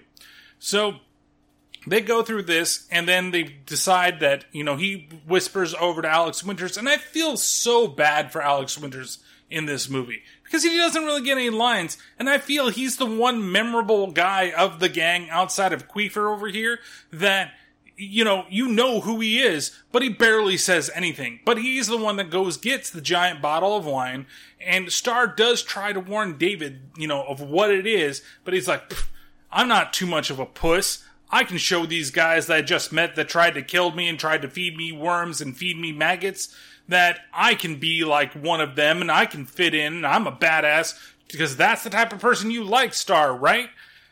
And no, she doesn't. You honestly think that she does, but you don't know what the fuck she is. And so he takes a giant swig of things, and he ends up drinking, of course, vampire blood. And that's when they take themselves out into the railroad, and they go over this bridge, and they decide to play another game of chicken. But this time, they're all hanging on to the underside of the bridge as a train comes by, and the train shakes the bridge and drops every one of the Lost Boys. And eventually, Michael can't hold on anymore. He drops too, and he wakes up in the morning, and he's awoken in his room with the sun shining, and in comes Sam with his mom on the phone. It's Mom. Mom's home? No, on the phone, Mike. What time is it? It's 2:00. Give me those sunglasses. You need your sunglasses to talk on the phone? Are you freebasing? Inquiring minds want to know. Ooh. Hello? Michael, are you still in bed? No. I'm up. Michael, would you do me a favor? Max asked me to go to dinner with him after work tonight. Would you stay home with Sam? Look, Sam is old enough to stay by himself right now. Hey, I don't need a babysitter, Mike. Look, Michael, you come home in the middle of the night, you sleep all day. I work all day. Sam is always alone. It's been a long time since somebody asked me to go to dinner. I'd like to go. Okay? Okay, Mom. Thanks, honey. It's a real favor. Bye-bye. Why in the world does she need to ask their permission to go out on a fucking date? How long has she been divorced from the father? Like, there's a lot of things that I wonder about. Maybe he's just a deadbeat fucking dad, and maybe she did win some money, but eventually she ran out of money. But it sounds like she just recently got divorced when she talked with her dad, and here she is already trying to hook up with somebody there because she hasn't been on a date in a long time. Well, okay, that can possibly be true because maybe you were married for that time, but instead you're gonna go on a date with your boss. That also seems fucking weird. But the fact that she has to ask permission from her kids, she's way too nice. Way too fucking nice. 'Cause to be honest, I think that you don't need to ask the kids for permission, especially when one is fucking 37 and the other one is 22. You don't really need to do... Actually, he's more like 8. Maybe if it's around that age, then maybe you'd be like, oh, okay, maybe if is it okay if mommy goes out? But honestly, you just tell the one son that, of course, maybe it seems like he's like getting into the bad crowd and he wants to be independent and it's too much for him to ask. But of course, even he says Sam's old enough to take care of himself. And if he's supposed to be, he looks like he's fucking old enough to take care of himself. But what the fuck, it's, Michael's gonna go ahead and just do it. Because he does care for his mother, and he is going to let her go do what she needs to do. If she needs to get her rocks off, go get your fucking rocks off, and go on a nice date with the creepy video store owner that nobody but you has met. And so, we fade over to the night, and we see that Grandpa is also getting ready to go out on the date himself, and he needs a little bit of help to get ready from Sam. Anything around here that might pass for aftershave? How about some Windex, Grandpa? Yeah, let me try some of that, huh?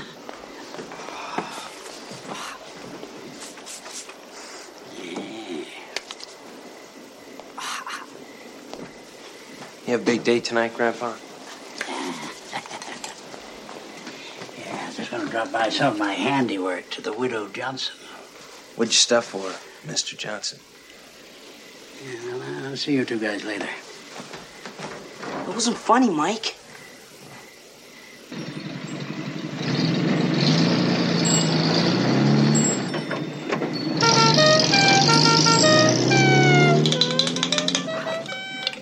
I'm gonna make you a sandwich. Don't bother. Lose the earring, Michael. It's not you. It's definitely not you.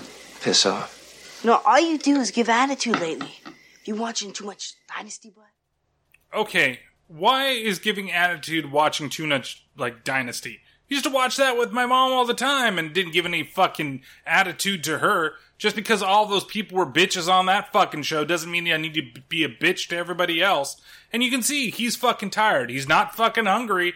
Okay, I'll make you a sandwich. I don't want any. Don't worry about it. And then you're like, with Grandpa, that joke is great. Grandpa's making all these terrible jokes, and then he makes the great joke of, I'm bringing some of my work. What'd you stuff, Mr. Johnson? That's fucking great. And Grandpa, I would have fucking laughed, but he looks at him like, oh, you're a little bit dark and morbid over here, but here I am with all my fucking taxidermied animals. I'm bringing over a fucking taxidermied little kicking dog over here, and that's the way that you're gonna treat me?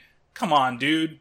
Don't be that way. And Sam, stop being a fucking dick. Your brother, he's doing whatever he's doing. He's got himself a new earring. Once again, I don't know which ear that is supposed to be on. It's supposed to be on the left? Is that the right one?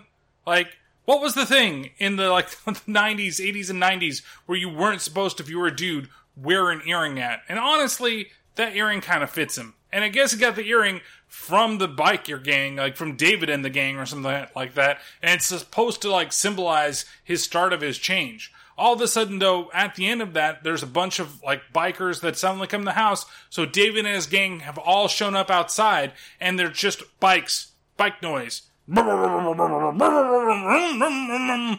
Trying to show how much of a bigger dick they have than him, how much of a bigger vampire fucking David is over fucking Michael. I guess that's what it is. I don't fucking know, but it's just weird because all of a sudden when Sam says, don't open the door, Michael, don't open the door. He opens the door and there's nothing else there. And then he just closes the door. Sam goes up there and gets ready for bed, I guess, and decides to take a bath.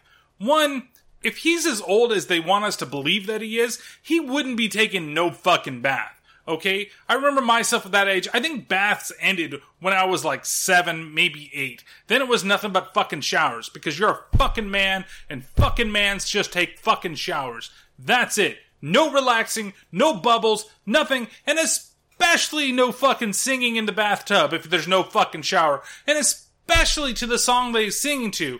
It's that one that woo, woo, woo, woo, ain't got a home, ain't got a man, I'm a lonely girl.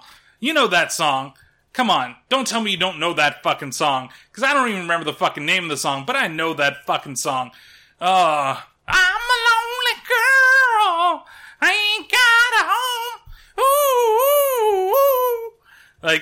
It's terrible. It's a terrible fucking song. But what young boy listens to that or has posters of like 80s heartthrobs all over his fucking wall? Male heartthrobs. It's just, why? Why? It's just silly, okay? It really is. And he's dancing in the bathtub and he's got the bubbles going and everything's all crazy. Why do we need this? Joel, listen to me. Listen to me from beyond the grave. Why do we fucking need this? Why does this need to be a part of your movie? But I guess it does make kind of sense because of what happens next. He could have just been somewhere else. He doesn't necessarily need to be dancing in the bathtub. But Joel all of a sudden gets the hunger. You know, the hunger of being a vampire, and he wants some blood. So he starts to stalk after his brother. And when he opens the door, Ayuk, the very beautiful fucking husky. I mean, this is probably one of the reasons why I love those dogs so much. And I've always wanted them, even though I know they're a pain in the ass to fucking take care of. But he is fucking gorgeous. It is a beautiful fucking dog. But he does, at the last minute, he jumps after Michael and makes them, like, basically fight and fall down the stairs, to which Sam ends up coming out, running down there, and then they actually figure out what Michael is becoming. Mike, what happened? Nanook. What about Nanook?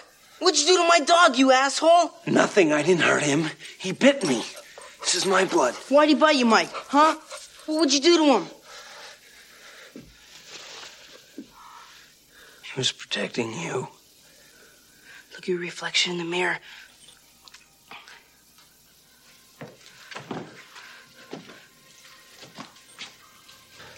You're creature of the night, Michael. Just like out of a comic book. You're a vampire, Michael. My own brother, a goddamn shit-sucking vampire. Oh, you wait till Mom finds out, buddy. Sammy, wait. Sam! Stay back! Just Stay wait back. and let me talk. Wait a minute. Sam! So now he's trying to run away from Michael and totally escape the situation that he's in because he realizes that his brother has now become a vampire. And even though Michael doesn't think that he actually has had anything done to him, he's just not feeling okay, right? And then he locks himself in his bedroom, and he also locks the bathroom, and then he tries to figure out kind of what's going on, so he decides to go ahead and call the Frog Boys, but of course, they're no help whatsoever. You did the right thing by calling us. Does your brother sleep a lot? Yeah, all day. Does the sunlight freak him out? He wears sunglasses in the house. Bad breath, long fingernails. Yeah, his fingernails are all a bit longer. He always had bad breath, though.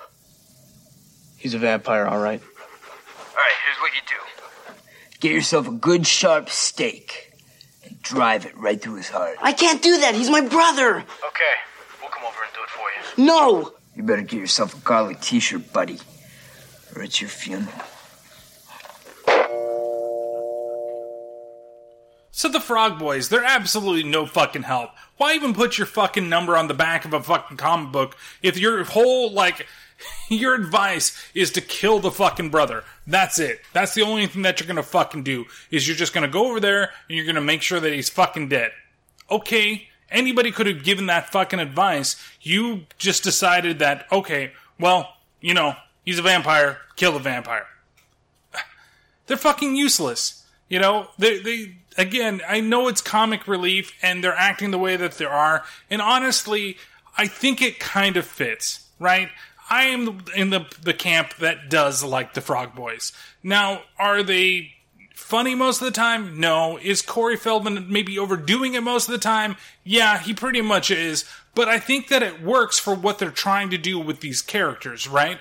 I like that they're a little more gung-ho about things. I like the fact that they're not necessarily the good people that they kind of portray themselves to be. And when I say good people, like the people that know what they're doing and they're gonna attack and they're gonna do these things. No, they're fucking useless here. And I think that it fits the character, and it's kind of like, if you want to think about it this way, you would say that Sam is more of the comedic guy, where the Frog Brothers are kind of like your, straight man for the rest of the movie, because that's what they think. They're bigger than they actually are, and yet they actually do kind of do things in the movie. Meanwhile, Michael's over there in his room and he's decided to lay down and maybe try to sleep everything off, but all of a sudden he starts floating up into the air and he starts floating and creating a bunch of noise, and basically he's trying to control how he's flying all over the room, and he starts creating a ton of noise, which starts to bug Sam, who again is locked inside of his room, and all of a sudden, and his mom calls to check in on the both of them. Hello? Sam, is everything all right? Mom, I think we have to have a real long talk about something. There, Mom. Sam, I'm starting to get worried. Mom? What's that noise? That's not Michael. Well, who's screaming like that? Now we should stay calm. Calm about what? Oh, nothing. Listen, just who's making that noise? Mom, I can't talk about it on the phone. It's about Michael. Don't listen to him, Mom. He doesn't know what he's saying. Sam doesn't know what he's saying. Shut up, Sam. Mom, help! He's coming to get me! Oh, my God! Sam! He's gonna kill me! Honey, I'm coming! Tell him I'm coming! And so she leaves her date with Max. Like, she's out on that date with Max. They're having a nice time. They're enjoying each other's company. She decides, because it's the first time she's left them by themselves on their own, that she can call in and figure out what's going on. And then because he starts saying, he's gonna kill me, that she runs out on her date without even fucking telling Max, look, I have to go. She just freaks the fuck out and runs the fuck away. It's kind of ridiculous, to be honest, but I can get it at the same time because, hey, it's your kids. When your youngest says, hey, they're trying to kill me, you're just going to run out there and try to protect your son as much as you can, even if it is from his brother.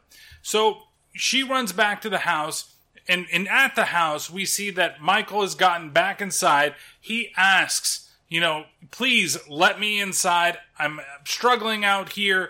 And then Sam lets Michael back inside of his room, and, they kind of have a peace. He needs to know what's going on with himself, and he needs to get answers, because he doesn't realize what's going on.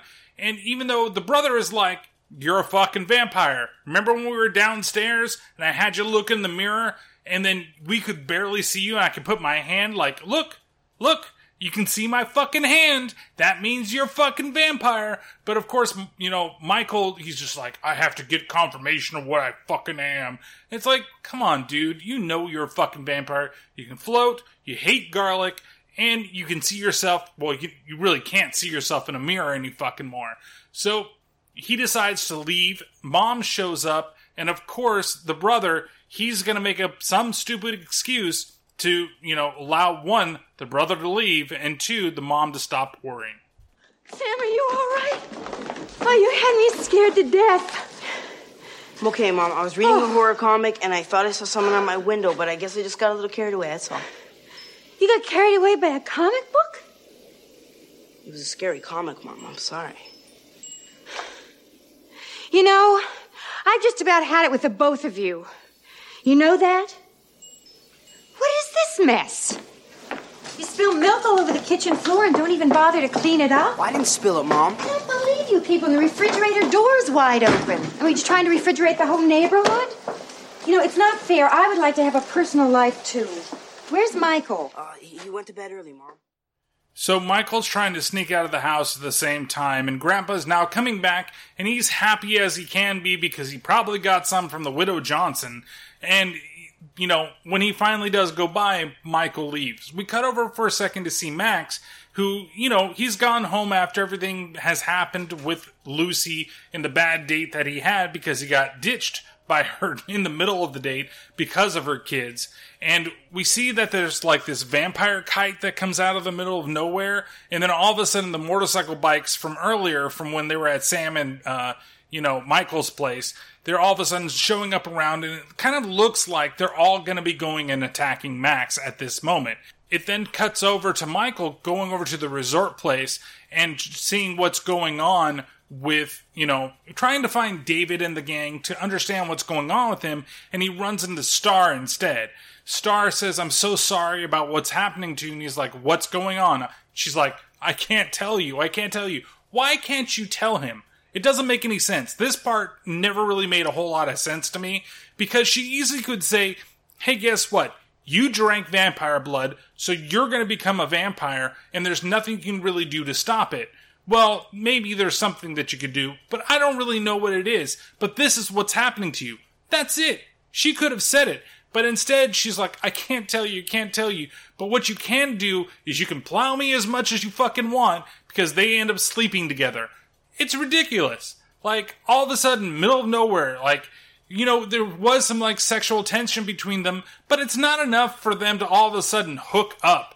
Like, it's so fucking quick. He's known her for what? 3 days, maybe? He's seen her maybe a total of 4 times, including this one. Maybe only 3 times, to be honest with you, because he saw her at the beach, he saw her the night that he became a vampire, and he sees her now. 3 fucking times, and that's enough for her to be like, I'm so sorry. Is this like a pity lay? Because this is the I'm sorry I help get you turned into a vampire lay? Like, where's that one? I don't remember that one when I was younger. Like, somebody trying to turn me into a vampire. Oh, I'm sorry, it's my fault. Here, let's have sex. Like, come on. Where did that go? But nonetheless, he wakes up and he goes home, and that's where he and his mom have a confrontation where she thinks that, like, he's trying to avoid her and he doesn't want to actually have anything to do with her anymore because of the divorce. But it's not that. It's that he feels like shit during the day and he's becoming a vampire. Hi. Hey, aren't we friends anymore?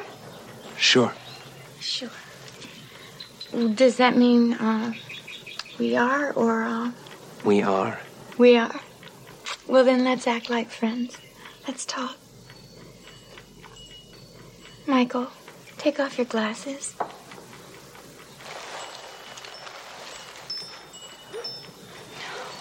Michael, look at me. If there's a girl... I'm tired, Mom. We could talk... I'm tired. We could talk about anything you wanted to talk about. I have more serious things in my mind than girls in school. There's things I'm dealing with that you can... Things I wouldn't understand.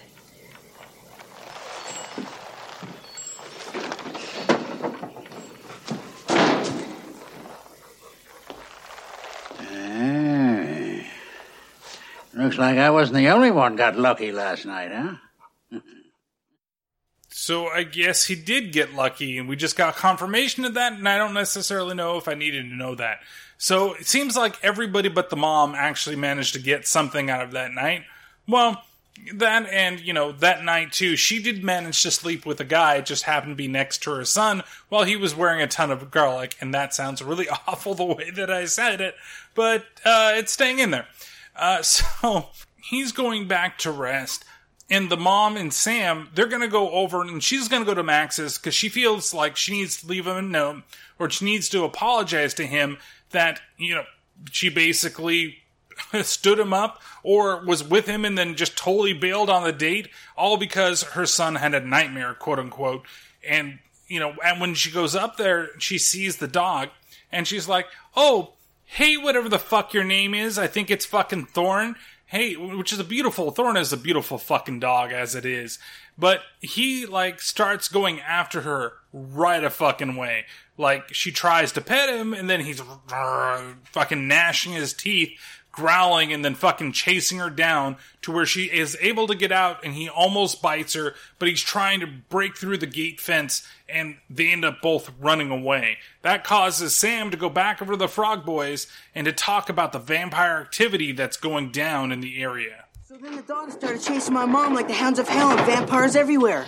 We've been aware of some very serious vampire activity in this town for a long time. Santa Carla's become a haven for the undead. As a matter of fact, we're almost certain that ghouls and werewolves occupy high positions at City Hall. Kill your brother. You'll feel better. Look, guys, my brother's not a bloodsucker. Look, it says here that if you kill the head vampire, all half vampires will return to normal. Guys, if my brother's a vampire, believe me, he's only half. Does your brother know who the head vampire is? No, I don't think so. Then you'll have to kill him. And if you don't, then we will. This all started when my mom went to work at Max's video store. Max never comes in till after it's dark. The dog who chased my mom this morning was his. Here, listen to this. Vampires require a daytime protector, a guardian, to watch over them as they sleep. Fierce dogs. The hounds of hell are often employed for this purpose. No shit. Yeah, well, what happens if my mom is dating the head vampire? You guys can nail him and save Santa Carla. Truth, justice, the American way triumphs. Thanks to you two. We'll check out Max. So, the mom said that she's going to have the Max over, and that's going to be that. Like, she's making it up to him by having him over for dinner, and everything's going to be cool after that. And then, Sam decides that, hey, Max must be the head fucking vampire, so you two bumbling fucking idiots, you guys come over and let's figure out whether or not he actually is the head vampire. Sounds like a great fucking plan, especially since their whole thing is just to fucking, just kill him. Just kill him. Just kill him. Just kill him. It's like fucking kill people and ask questions fucking later. Maybe they weren't a fucking vampire. Doesn't matter. You probably saved yourself a little bit of something by just killing him right away. So that night comes, we go back over to the house, and we see that Lucy is getting everything ready to make a nice dinner for the night. And of course, Grandfather, he doesn't like anybody coming over. And also, Michael, he's not going to stay because he needs to figure out what he is, even though everybody in the whole fucking world knows exactly what he fucking is. Sounds good. When do we eat? I told Max 8 o'clock. Max, are we going to have company again? Again? Dad, you haven't had company in this house since Mom died 8 years ago. Right. Now we're going to have company again. Michael, Max is coming to dinner. I'd like you to meet him. I can't. I have plans. Oh, Michael. Things are going to change around this house when school starts. Hey. How you doing? You must be Michael, right? And you must be Max. Right. How are you?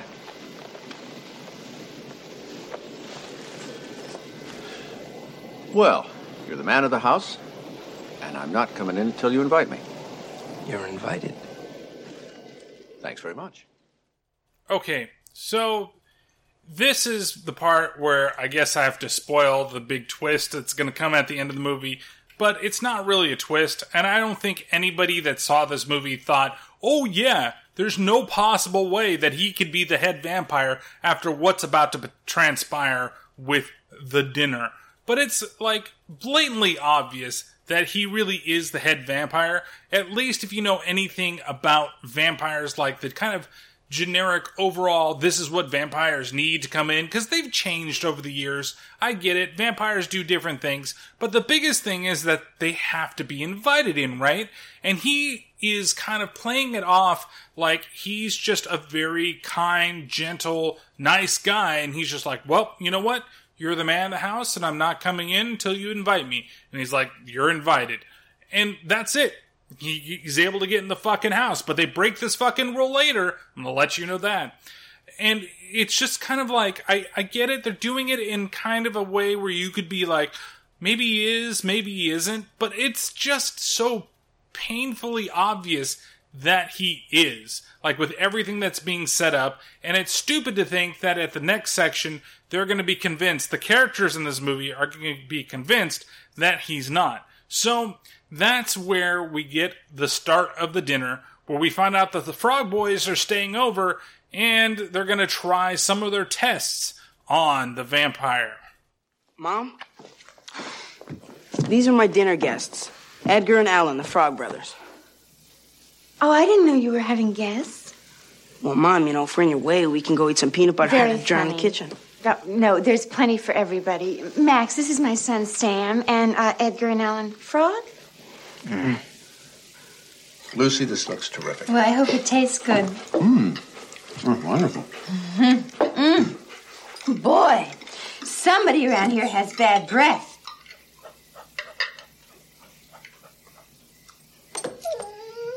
No. Would you quit breathing on me? No, get upstairs. Go on.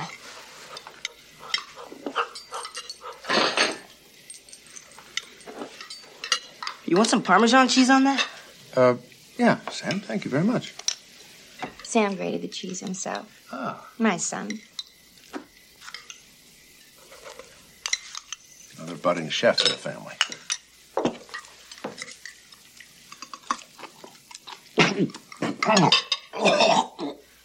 Are you all right? No, it's not cheese. It's garlic. But you hate garlic, don't you? No, I like garlic. It's just a little much. It's raw garlic.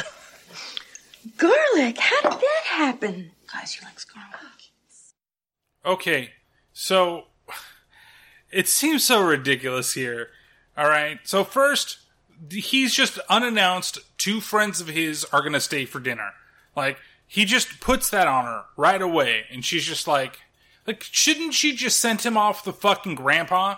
Like, hey, we're going to have dinner here tonight. Like, you're not going to eat with anybody. You're going to stay the fuck in your room, or you're going to go fucking do some taxidermy with grandpa, because mama's going to try to get fucking lucky by making a nice fucking dinner for somebody, because she hasn't had any in years, or months, or days. We don't know how long this fucking, divorce was, but mama hasn't gotten anything in a while, and I met a very nice guy, and just let me have a nice dinner with him. I would assume that most people are going to be that way. Like, I can imagine myself, if I had kids, and I had gotten divorced, and I wanted to have a date, I wouldn't pick the night that my son was going to be home, or my daughter, or whomever it was, to have that person over unless I wanted them to meet the kids at the same time to see if they were compatible. It would take me a bunch of dates before I would bring anybody over to meet my kids, and hopefully they all click and everything works out great. Don't do something like this right away. Like, come over. I understand it's being sorry because your sons were being a dick and said that they were killing each other when they really weren't, but you really don't do that. Then, when they're at the dinner, the very first test they're going to do is the goddamn garlic test. Well, the first test they actually did was the breath test. Ha ha ha, it's the dog. Like, okay. It's just, like, I get it. They're trying to do something, maybe kind of be funny, but it's so terribly acted in this little scene that I just, it drives me crazy and I can't. It's hard to watch it. It's so goddamn cringy. Then, the garlic. And she's like, oh, the Parmesan cheese. My son, he grated it. Okay. And then when it turns out to be garlic, how did that happen? Your son's a fucking dick and grated a bunch of garlic instead of Parmesan cheese. And you know what? You could fucking smell that shit from a mile of fucking way, too, before you put it on your goddamn food, unless they have some type of magical fucking non-smelling garlic. That much garlic in a bowl is fucking pungent. I don't care who you are, unless you truly are the undead servant of Satan, and you have no more sense of smell. That's just the way that it's going to be. You're not going to get any type of, like, smell out of that whole thing. Give me a fucking break. So he puts a bunch of garlic on it, and then, because of everything that's going on, the dinner, it continues. Here, quick, drink some water. Oh! Sam, what's the matter with you? Does it burn? Burn? What are you, nuts? It's freezing. Oh, look at your suit, Max, and your pants. Oh, I'm so sorry. That's right. Gosh. Now what? Must be a circuit breaker, Mom. He's not glowing. I know. Hit the light. Ah! Oh! Sam, what has gotten into you tonight? I think I know what's going on around here tonight. You do? Yeah. I know what you're thinking, Sam, but you're wrong. I am? Yeah. I'm not trying to replace your father or steal your mother away from you. I would just like to be your friend, that's all. Good night, Lucy. Thanks a lot. I'm sorry, Mom. Max, I'm so sorry. Nothing like this has ever happened. Major mistake. Our batting average isn't terrific, is it? 0 for 2. You were so sweet to him just now. Really, I don't know what got into him. He's not like that.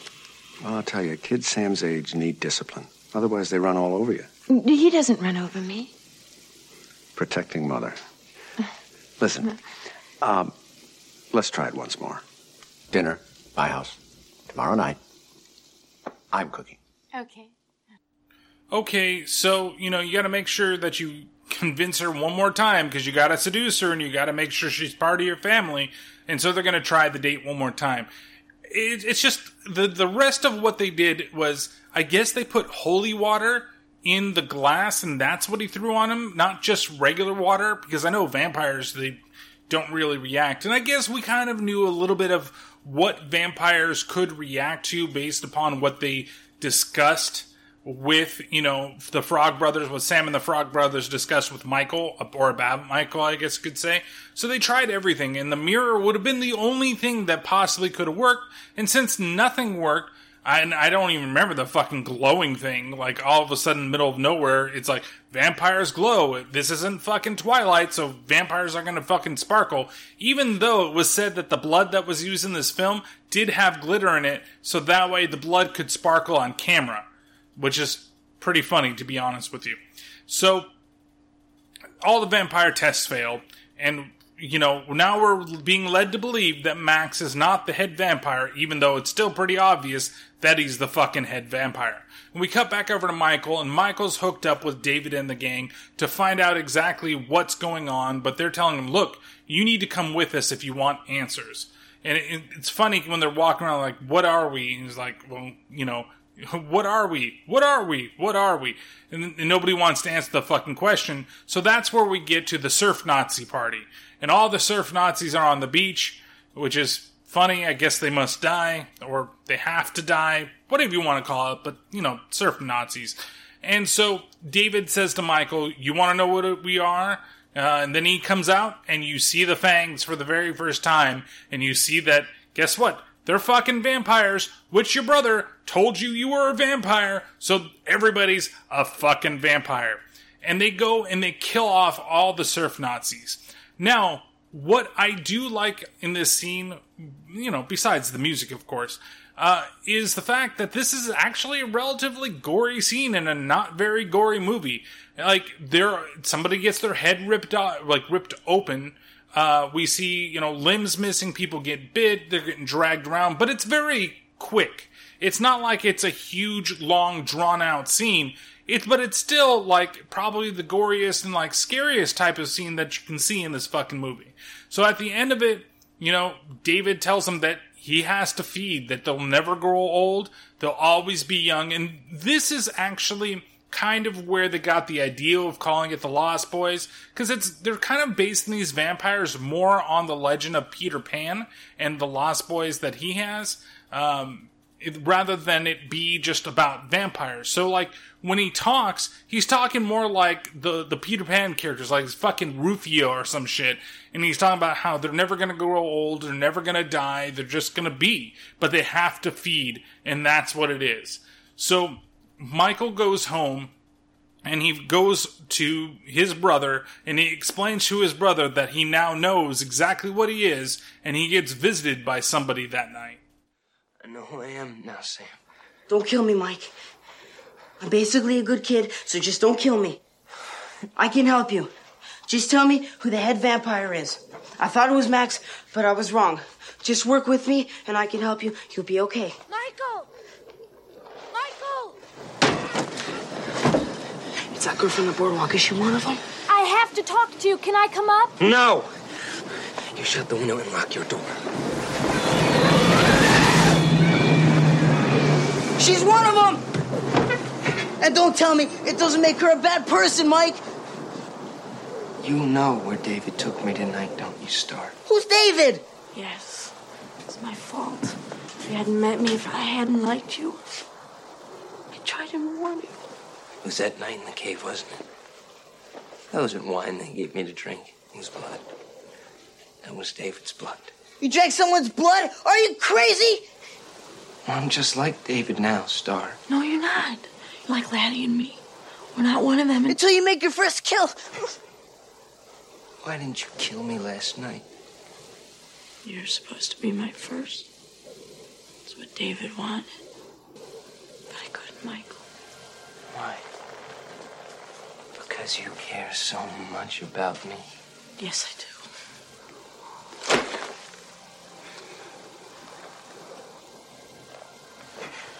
What are you doing here? What do you want from me?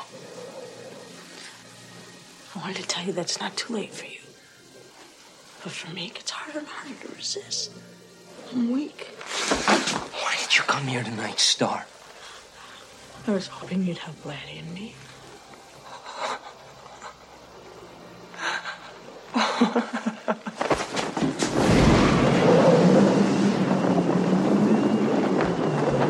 Star!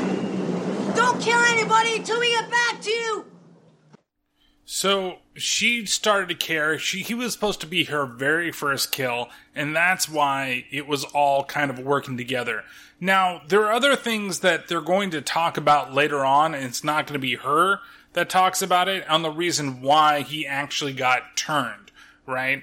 And it's really kind of the culmination of the film and when everything's exposed at the end of it.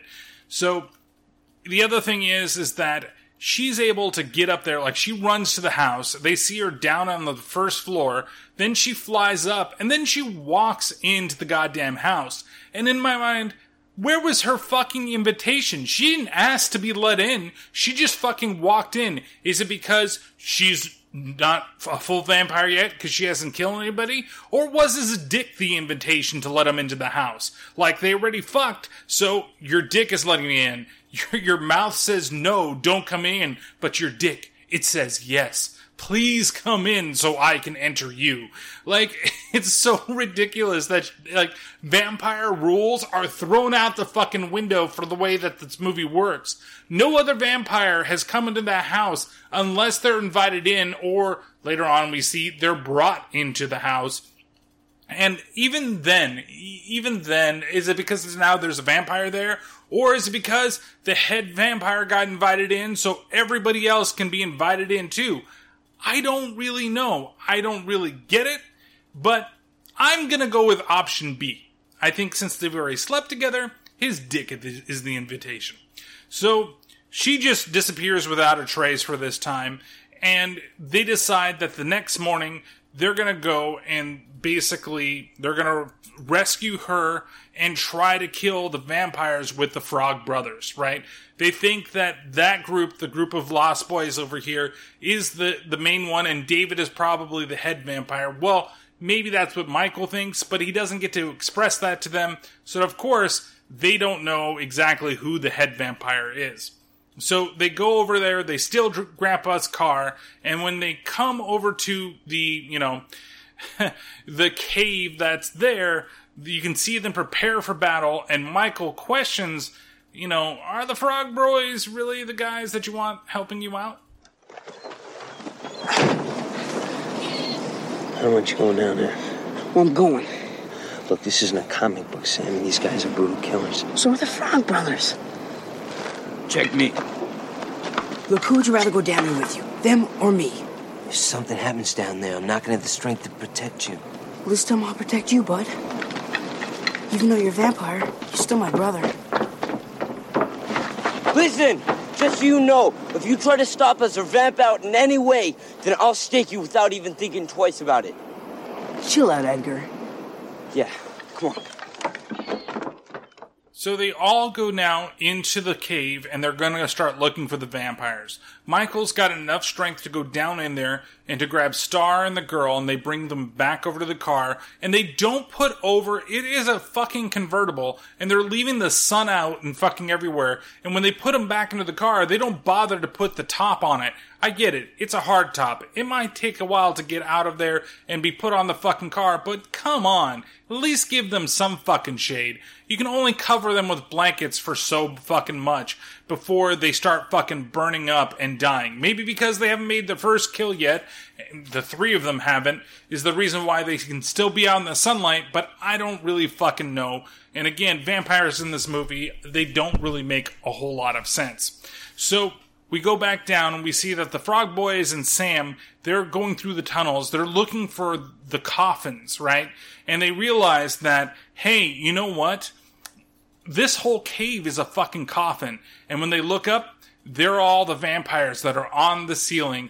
And that's when they decide to kill their first vampire because they don't know which one the head vampire is. Might as well fucking kill them all. Come on, guys, looks like a dead end. Let's head back, huh? They must have hidden the coffins around here someplace. There's nothing here. Let's go, guys. Jesus! Ah! Ah! Ah! I thought they were supposed to be in coffins. That's what this cave is. It's one giant coffin. right now they're at their most vulnerable. Easy pickings. Remember, you just have to kill a leader, huh? We don't know which one the leader is. I guess we'll just have to kill them all. We'll start with the little one. First come, first staked. What was that? A little vampire humor? Or was it funny?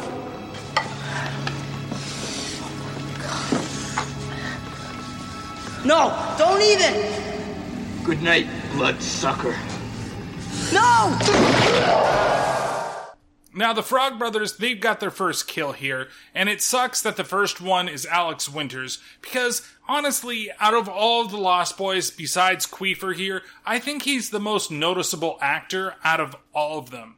And that's primarily because of Bill and Ted and Bill and Ted's Bogus Journey, and, of course, the most recent Bill and Ted Face the Music, which was very entertaining.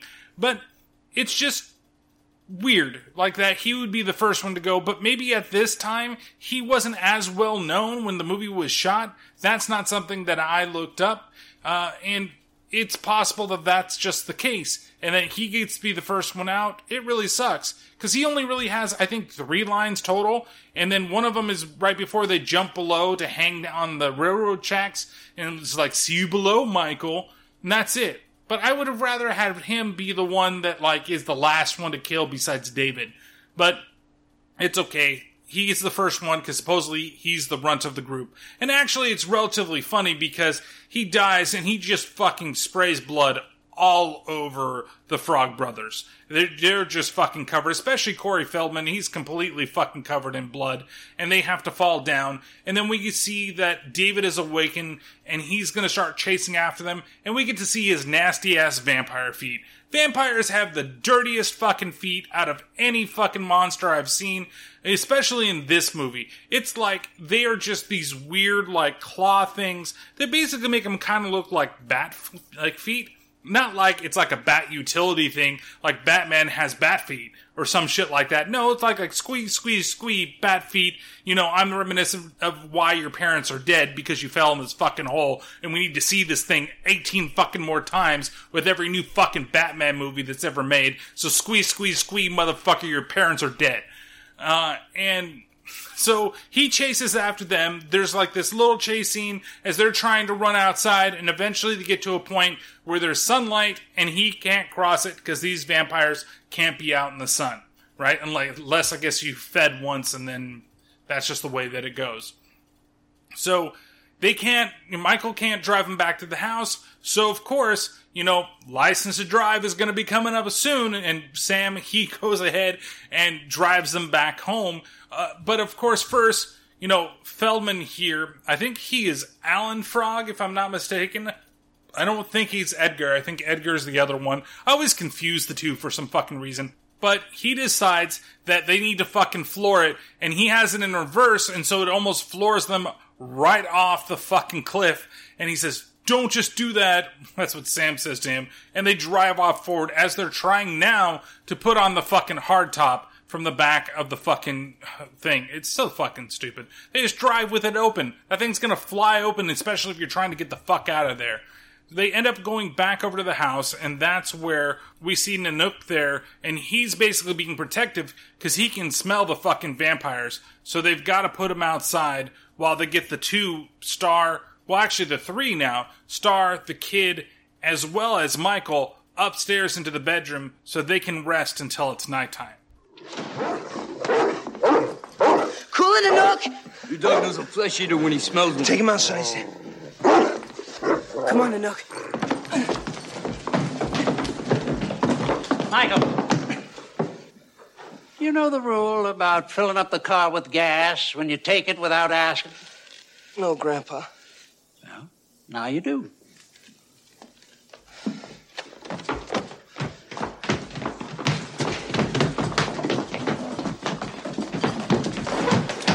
We definitely blew Plan A. Time to activate Plan B. Okay, what's Plan B? We don't have one yet. We only have 2.5 hours to come up with one. Why? What's in 2.5 hours? The sun will go down. They'll be looking for us.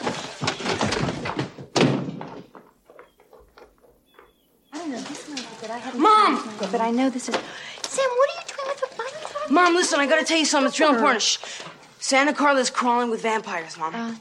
Excuse me. Mom, I'm serious. This Listen, is- Edgar come staked on. when he was screaming and fizzing. It was You're trying to horrible. get Look, Mom, there's fired. evidence on my sweater. Oh, great. Ma, you gotta tell someone. Me too. Come on, honey. Ma, you gotta tell someone. This isn't funny. I'm not kidding, Mom. They're coming to the house as soon as it gets dark. Okay, stop it. Right now. Just stop it. Mom! No, not another word. I don't believe you're doing this. I'm going to see Max tonight, and you're trying to ruin it for me. No, I'm not. Honey, there's nothing wrong with Max. I don't know why you don't want me to see. I'm not talking about Max, right? The hell with Max. I'll deal with you later, young man. Mom. No. Guys, we're on our own. So, okay. Now, everything that goes down with the singing. First, we get Grandpa with the dumb joke, right? Like, you know the rule about stealing the car? This rule came out of nowhere, and now you gotta, if you steal a car, you gotta fill it up with gas. He's not mad about it. He doesn't care that they've got all these people in their arms, and they're all, like, rushing to protect everybody. Nope. Just make sure that you fill up the gas with the car. I still like Grandpa. It's still funny, but it's fucking ridiculous. Then you have them, basically, the Frog Brothers realizing that, hey, you know what? They're gonna come after us. We've got 2 hours to make a plan, and Mom is so now tired of all his fucking bullshit, because he's almost like the boy who cried wolf here, that he's gonna be left on his own, and now we get the montage of them preparing for the vampires coming at night. They basically go get a bunch of holy water, they go get a bunch of garlic, they make some staves, they get prepared to fight the vampires. It's kind of your classic cliche 80s montage where they're doing kind of silly, kind of funny things. You know, how everybody's reacting to them when they go get the holy water and they're filling up the bathtub and with everything that's there. And then eventually they have to convince Grandpa that he also needs to leave the house, that the widow Johnson, she wants another night with him. And so he's all gearing up and goes out and is very happy to be getting some that night.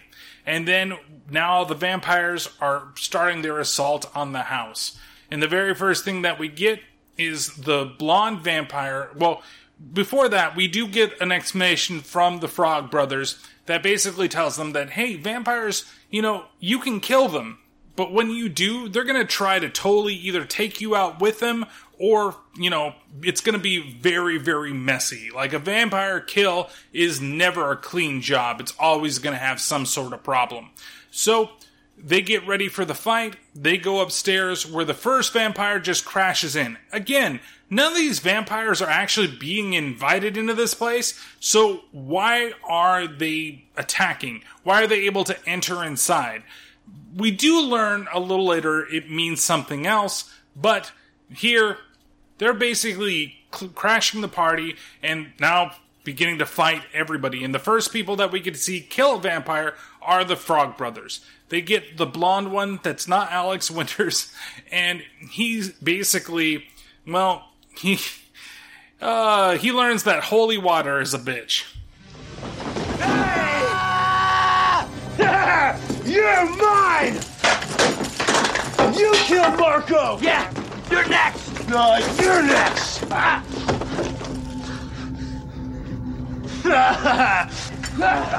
Garlic don't work, boys! Try holy water, death breath!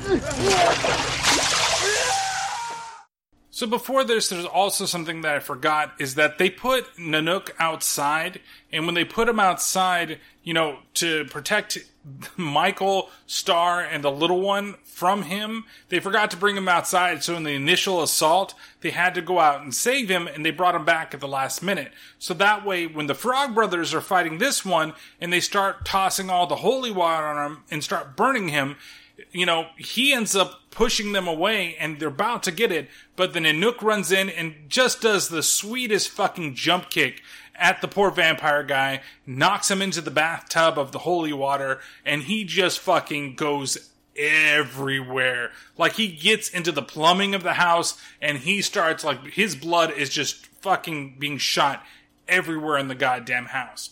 Meanwhile, downstairs, while Michael is still kind of getting his power back, we see the like black-haired vampire. I always forget their names too, but he's starting to attack them, and so he shoots one, but he misses with his arrow, and he hits him like in the shoulder. And he's like, "Ha, you can't kill me." He's like, "Yeah, but I won't miss again." And then he shoots again, and he shoots him right through the chest and right into the stereo, and he ends up being both electrocuted to death and basically stabbed through the heart. And you get the quip from, Sam here of, whoa, death by stereo. You have Sam being sent upstairs because Michael senses that David is near, and David is laughing from the rafters and basically attacks Michael once. And we cut back upstairs and we see that Sam, he's hooked up back up with the Frog Boys, and then all of a sudden somebody decides that they want to turn into a vampire too. Hey, it's me. Are you okay? I nailed one of them downstairs with a bow and arrow. All right, Sam. We trashed the one that looks like Twisted Sister. We totally annihilated his night-stalking ass. Well, then look out, Doolittle. We're in the Nook. Death to all vampires. Maximum body count. We're awesome monster bastards. The meanest. The baddest.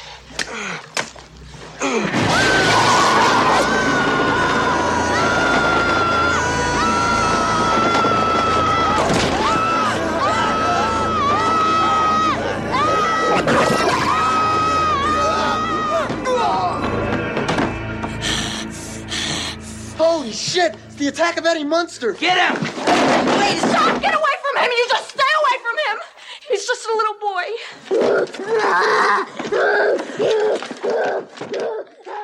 Listen, lady, he's a little boy that's a fucking vampire and could rip them in half. Like, he could do whatever he needs to, but I get it. You're actually pretty good because you're able to somehow control yourself really fucking well, and you're able to hold him back. So you're a lot stronger than every fucking vampire in this movie, because even though he's a little kid, he could just totally annihilate those guys. And I also like the fact that they're talking about how, everything is kind of going our way. We're the baddest vampire hunters in the world, or monster killers, whatever. And then all of a sudden, the kid pops out and they're all freaking the fuck out because they ain't shit, right? It's kind of an interesting scene, and I feel like it goes on a little bit too long when he busts out of the bed and he runs into the corner, and the makeup on that kid is not necessarily the best in the world, but it's fine for what it is. We go back downstairs, and now we see that Michael, he's trying to get a hold of David.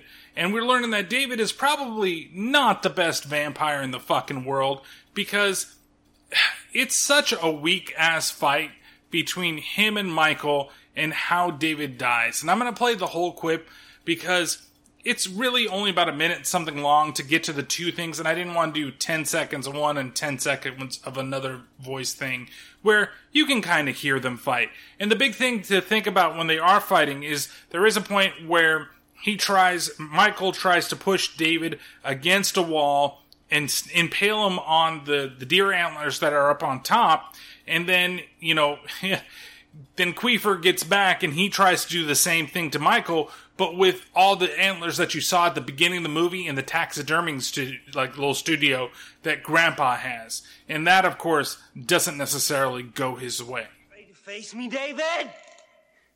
Huh? Tried to make you immortal. You tried to make me a killer!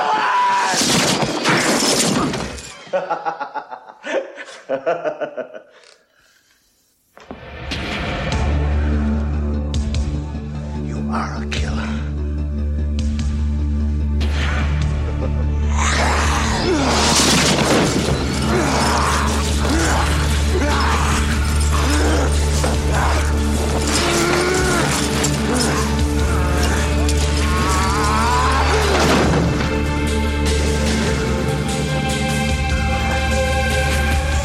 My turn.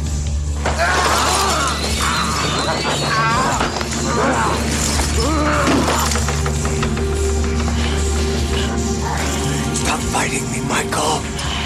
I don't want to kill you. Join us. Never. It's too late. My blood is in your veins. Soul is mine! And that's when he takes David and he slams him directly into the, antlers that you see there, and he dies. And There is something funny about the way that he dies, and I'll explain it when we get towards the end of the movie, but it's kind of weird when you think about it, and they do kind of explain what I'm going to talk about later on. I just don't want to, I don't think this is the right time to talk about that. But why I say it's so weird, I don't know. So, now that David is dead, he's supposed to turn back into a vampire, or from a vampire to a person, right? Well, he doesn't change at all. In fact, he doesn't feel any different. And I should say that fight between the two of them, it's pretty lame, to be honest. It's like they're kind of rushing the ending here at this point, because, you know, they try to slam each other, and when they jump at each other, it looks so bad. I mean, I understand if this is from the 80s, and if I'm looking at a standard definition TV, or something that isn't like a 4K TV, or something that's like really nice 1080p, it might not look as bad. Like RoboCop looks terrible on a very nice TV, like a current TV, but back in the day, everything was fucking badass. But I still fucking love RoboCop, and I still fucking love this movie. But it does look really terrible when they jump at each other. And they just kind of fly in a circle. It's nothing really exciting. Like, I know that nowadays this would be full of kung fu fucking action, and there'd be all this wire work and stuff. But here it's just like, I'm going to jump at you, and you're going to jump at me, and we're going to spin, and I'm going to try to stab you, and then you're going to try to stab me, but true power conquers all, and then I'm going to stab you down. That's just the way that it kind of works. It's just what it is. So, since he hasn't changed yet, when the boys come downstairs, and they try to see, you know, since David is actually dead, what could be going on, and honestly, Star is down there too, and she's the first one that runs to Michael, and it makes me wonder, where is the little kid? Where did he go? Because he's using his fucking vampire powers, and he's not trying to kill any other fucking person anymore. But Star, you know, she held him back, and he still was transformed, and now she's downstairs dealing with Michael, and that kid's nowhere to be fucking found. It's like he left the whole fucking movie at this point. But you know what? Michael's got bigger things to deal with rather than a kid killing his brother and his brother's friends. He's not able to turn back into a human being just yet. That's because they did not kill the head vampire. Mike! Don't let them see me like this. Mike, up! Yeah! Get away, Sam. Mike, what's wrong? I said get away!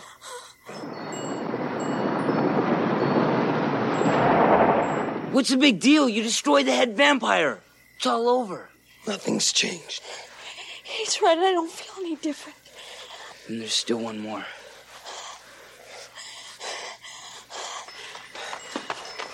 Sam? Michael? I'll handle Mom. Come on, go. Don't let us see any of the bodies. Sam? Michael! What the hell is going What on? happened? I think we have to have a heavy Where's conversation. Michael? You should explain this, man. Listen, Listen, wait, no, I think I should explain this to you all. What happened to your face? What's going on Remember here? the food fight Michael and I got into that? So there's one big thing that I did not say anything about, and now I'm going to bring it up, and it's the fact that they are having dinner number 3 over at his house. There was that try, you know, he did say, let's try this for the 3rd time, and we're going to eat over there. But, you know, we actually had the dinner, and she gave away the fact that Sam approached her and said that there's vampires out there, and she's like, it's silly. That's just the way that things are. So, now we have Max at the house, right? He's coming to the place, and he's looking over everything, and he goes over to David's body, and he sees David, and he's like, such a waste. And we see that Max and Star are looking at him, and they're both like, something's going on with this guy. And he turns around, and he comes out, and he begins to speak to his mom, to Lucy, I should say, to Sam's mom, and that's where we see the twist that everybody and their mom saw coming from a mile a fucking way. Another word from you until I talk to Michael. I'm sorry, Lucy. This is all my fault. David and my boys misbehaved. I told you, boys need a mother. Max, what are you talking about? I knew it. You're the head vampire. Sam, don't start this again. You're the secret that David was protecting. Who's this? Well, you passed the test. Don't ever invite a vampire into your house, you silly boy. It renders you powerless. Did you know that? Of course. Everyone knows that. Has everyone gone crazy here? What's the matter with all of you? It was you I was after all along, Lucy. What? I knew that if I could get Sam and Michael into the family, there's no way you could say no. Where's Michael? It was all going to be so perfect, Lucy. Just like one big happy family. Your boys and my boys. Great. The blood-sucking Brady Bunch. But I still want you, Lucy. I haven't changed my mind about that. I didn't invite you this time, Max.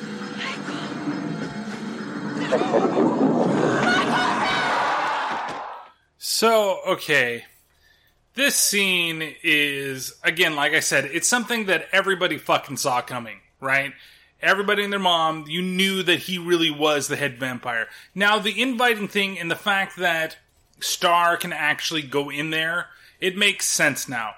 If they're invited in, then powers don't work, okay? And for some reason, the Frog Brothers knew, but you were meant to like look at that and be like, you know, the Frog Brothers knew, but the Frog Brothers didn't invite them in and didn't know that he was invited in by Michael. Michael is the only one that actually knew that.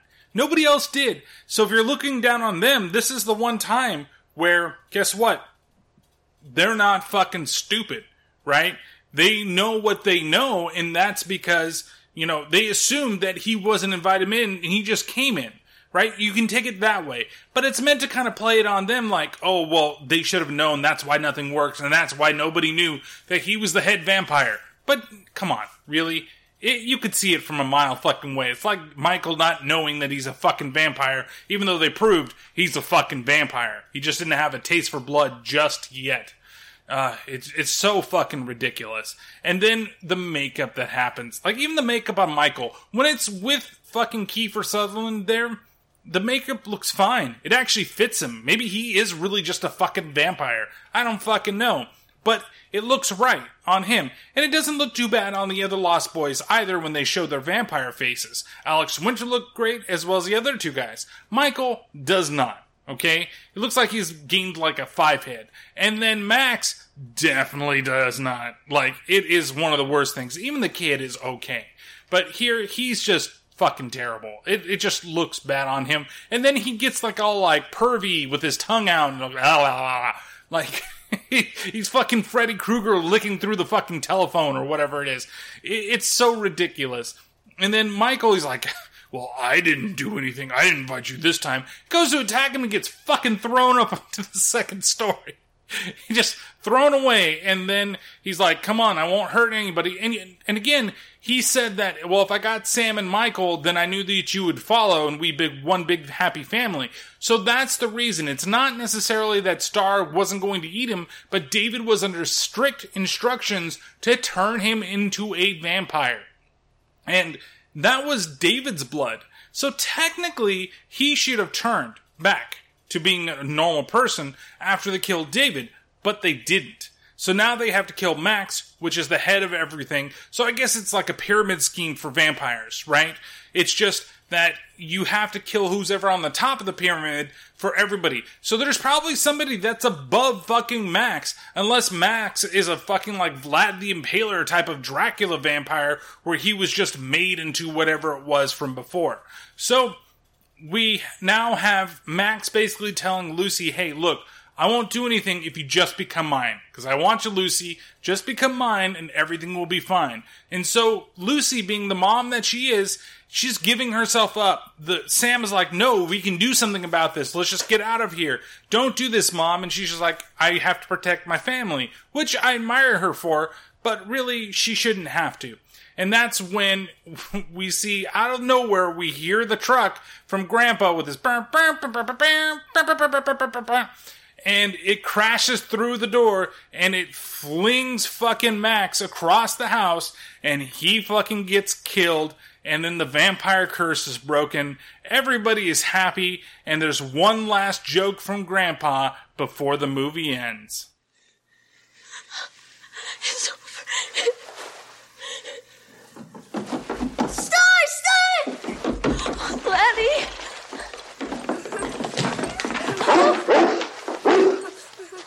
Is everybody okay? Oh, Michael. Are you okay? Michael. Oh, my sons. Oh, my boys. How much you think we should charge him for this? Dad. Dad?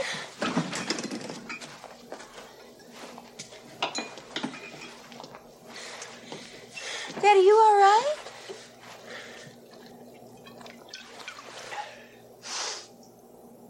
One thing about living in Santa Carla I never could stomach. All the damn vampires.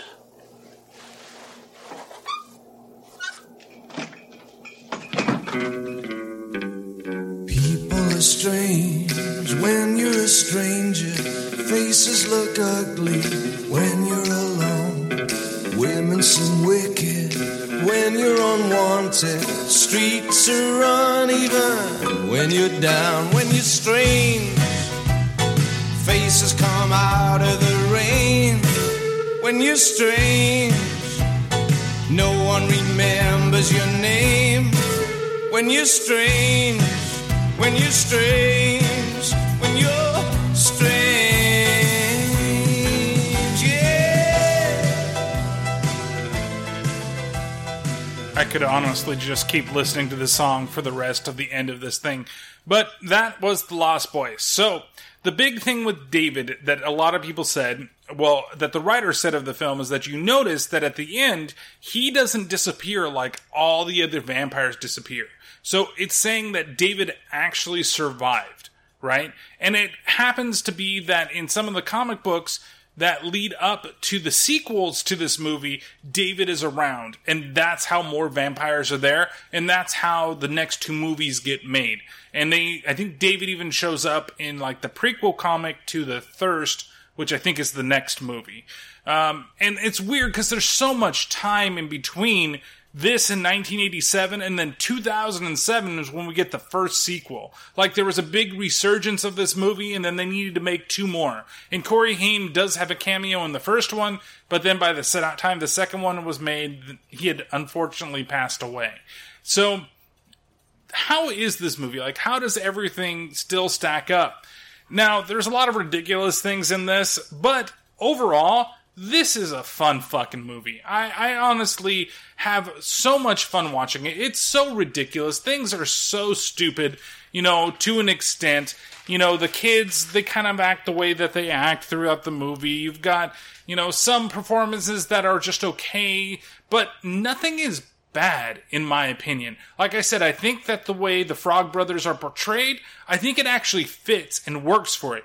I don't know what it's like in the other movies because I've never seen the sequels because I just don't understand why we need them, right? Why all of a sudden, out of the middle of nowhere, did we need to have two movies to this one? There was we need more Lost Boys that's like, what? That doesn't make any sense. And I think it was kind of the big vampire craze of the 2007s that kind of led to them making two more of these because these were pretty boy vampires and we could do that, I don't know, maybe they're fun movies, maybe they're just really bad movies. Maybe one of these days I'll check both of them out and we'll have episodes for the podcast for the rest of the Lost Boys films. Who knows? But this one, it's truly a classic, and it's definitely my favorite of Schumacher's movies. It's not like overweighed by the heaviness and the campiness that he brings to some of the other films. Like The Number 23 is one of those films where I like it, but I know that it's not very good, right? I really like Jim Carrey's performance in that movie, but overall, the movie's really kind of silly, and it kind of starts to crumble under the own weight of itself, right? Whereas the big example here is Batman and Robin, and as well as Batman Forever, where you have like a vision that's brought to these to bring back that old campy Adam West type of Batman to a serious Batman series started by Tim Burton, and it just didn't work in either one of those films, especially Batman and Robin, which is just a giant steaming pile of shit. I say giant stealing pile of shit is something completely different. That guy is a thief. But and it's also shit. It's weird. But just in general, like, a lot of the jokes hit in this movie. The setting is really fucking cool. There's, I guess, for me also, there's a lot of nostalgia. I really, though, wish we had spent a little more time on the vampires. Yes, we learned what you can do to detect, what can possibly hurt them, but there isn't anything about, like, the lore behind them. I want to learn a little more of what they are, what they do, and what the Frog Boys truly think the origin stories of them are. Who knows? Maybe we'll get it, or maybe we did get it in later versions of this film. So, what do I think? Like, and I like the way that it ends on the way that it ends, where, like, the grandfather already knew that all this shit was there. And he kind of explains it in the beginning, but it really doesn't kind of match up to the characters to the very end. And the look on all three of their faces when he says that is fucking priceless, and it's a great way just to end the movie. And I think that they really tried to market this as more of a horror movie, and they didn't really showcase the comedy that is possibly in this. Because it really is comedic horror, but it's that comedic 80s horror where it's not just being funny and outlandish. Like a lot of comedy horror today, I feel like it's not really meant to be scary. It's meant to be like, it's meant to be commentary on horror in general in a funny way. So you get like a Shaun of the Dead, where it's got some gruesome scenes in it, but it's not really scary. It's more, you're laughing more often than you're doing anything else. Whereas this, there are some genuinely, like, kind of scary, kind of creepy scenes. The scene with the food changing is a creepy scene. The boys almost being attacked by David, it's pretty scary. And when they, it is comedic when they stab poor Alex Winters and kill him, but that whole thing is still really creepy. There's tension getting to that point, and then when the tension is released after he's been stabbed and he's screaming, it's because there's blood, like, everywhere, flowing all over the place.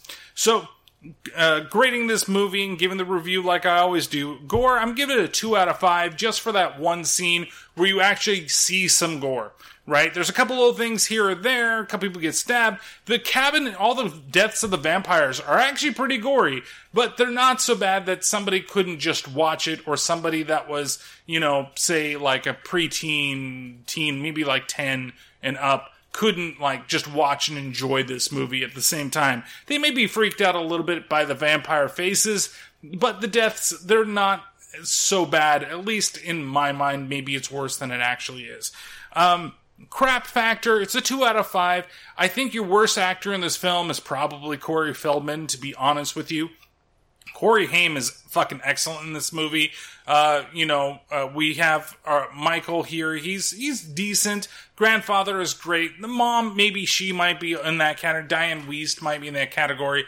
And Star, she's just kind of useless. I think that character is useless. It's just to have sex with Michael and to entice him to being a vampire. That's really it.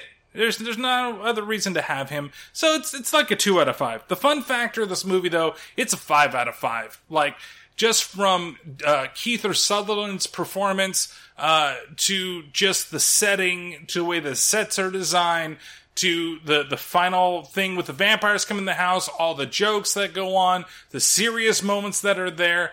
It's great. It really does give you that feeling of more of like a fantasy setting than a horror setting. Like it truly is like an alternate reality Peter Pan, where Max is Peter and then the Lost Boys is Kiefer and his group. So it's still a lot of fun, still made me smile every time I was seeing it. And again, I love the city and everything around it, so my nostalgia has not gone down too much while watching this. So overall, I'm going to give this 4 out of 5 dick invitations. So it's a great movie to watch. If you want something different out of your 80s horror movie, this is the way to go. I wish there were more movies that were like this at the time. But, I would say that in some cases your mileage may vary depending on how you feel about certain actors and certain things that are going on in the film. But if you look at it for just at its time, I think it's worth a rewatch just so that you could see whether or not maybe you were wrong or you're just being biased about something else that's in the film. So, now, what are we doing next time? So the next episode is going to be the beginning of October, so you know what that means. It's time for Zombie-ween, finally. And so, for the very first movie for this podcast, all on Rob Zombie, is of course, let's start the Firefly trilogy right away with House of 1,000 Corpses. Howdy, folks. You like blood, violence, freaks of nature? On a stormy Halloween night, 4 young people set out across the back roads of America. What's that? It's a hitchhiker. What, should we stop? We can't leave it right here in the rain. In search of a mysterious figure known only as Dr. Satan. You know anything about the legend of Dr. Satan? Yeah, I can show you. Dr. Satan! Ah, Dr. Satan! What they uncovered You ain't seen nothing yet. is the most horrifying and shocking tale of carnage ever seen. Well, I bet you'd stick your head in fire if I told you could see hell. You seen this girl? Yeah, they want to play Nancy Drew with this local legend that people call Dr. Satan. Stupid kids probably got themselves lost. Let's get out of this nut house. The boogeyman is real. And you found him. It's showtime! Please don't kill us. From director Rob Zombie comes a journey into hell. This can't be real, this can't be real, this can't be real. House of 1,000 Corpses. Hope you like what you see! So, that's right, we're watching House of 1,000 Corpses, and this is all going to be Dave and I throughout the entire month of October. So, we've got 4 different movies that we're doing from Rob Zombie, and then we've got one that's going to be something special at the end of the month, which I think everybody's going to fucking enjoy. I'm going to enjoy doing it. Once again, it's a movie that I enjoy watching every October. So, there's 2 things going on, and 1, that Zombie-ween is going to be happening with the podcast, and then 2, I'm going to be doing the 31 and 31, and the beginning of it is going to start, of course, October 1st. I haven't quite picked out my theme. I have a couple ideas that I want to do, but those ones will be like mini video reviews, about 10-minute reviews every day for that month for a movie that I watch for the day. And those ones are going to come out daily on YouTube and Instagram TV. So if you're not following me on either one of those already, please make sure you do, and you'll get a little short review of just random, like a theme. I have a couple ideas. I'm not sure exactly where I want to go. And we'll see where it is, kind of debating on what exactly I want to do. And before we leave here with this podcast, there is one last Lost Boys trivia thing that I almost forgot, and I want to include this. So the sax man, right? He actually is a real musician. His name is Tim Capallo, and he actually is known for performing in the way that he performs. He is notable for his muscular physique, his sexually provocative movements during his performance, and his tendency to perform shirtless with his skin oiled and his hair in a ponytail. So he was active mostly through, 97 to present, but primarily in like the 80s and 90s was he doing his thing. So he actually was a big part of the movie. It's real. And he was really, I guess maybe he was kind of popular at the time. I don't know. But that's actually the way he performed. So, without all that being said, so don't forget to watch House of 1,000 Corpses. I think it's currently available on Amazon Prime. I think most people that listen to this podcast have probably already seen it multiple times. And just get ready. I'm warning everybody, these are going to be long ones because Dave and I can't shut up. We talk about Rob Zombie. We've tried to keep everything as short as we can. And it's going to be rough. Not rough in terms of the episode, but the length is going to be quite long, and especially for 5 episodes that we're doing, all for the month of October.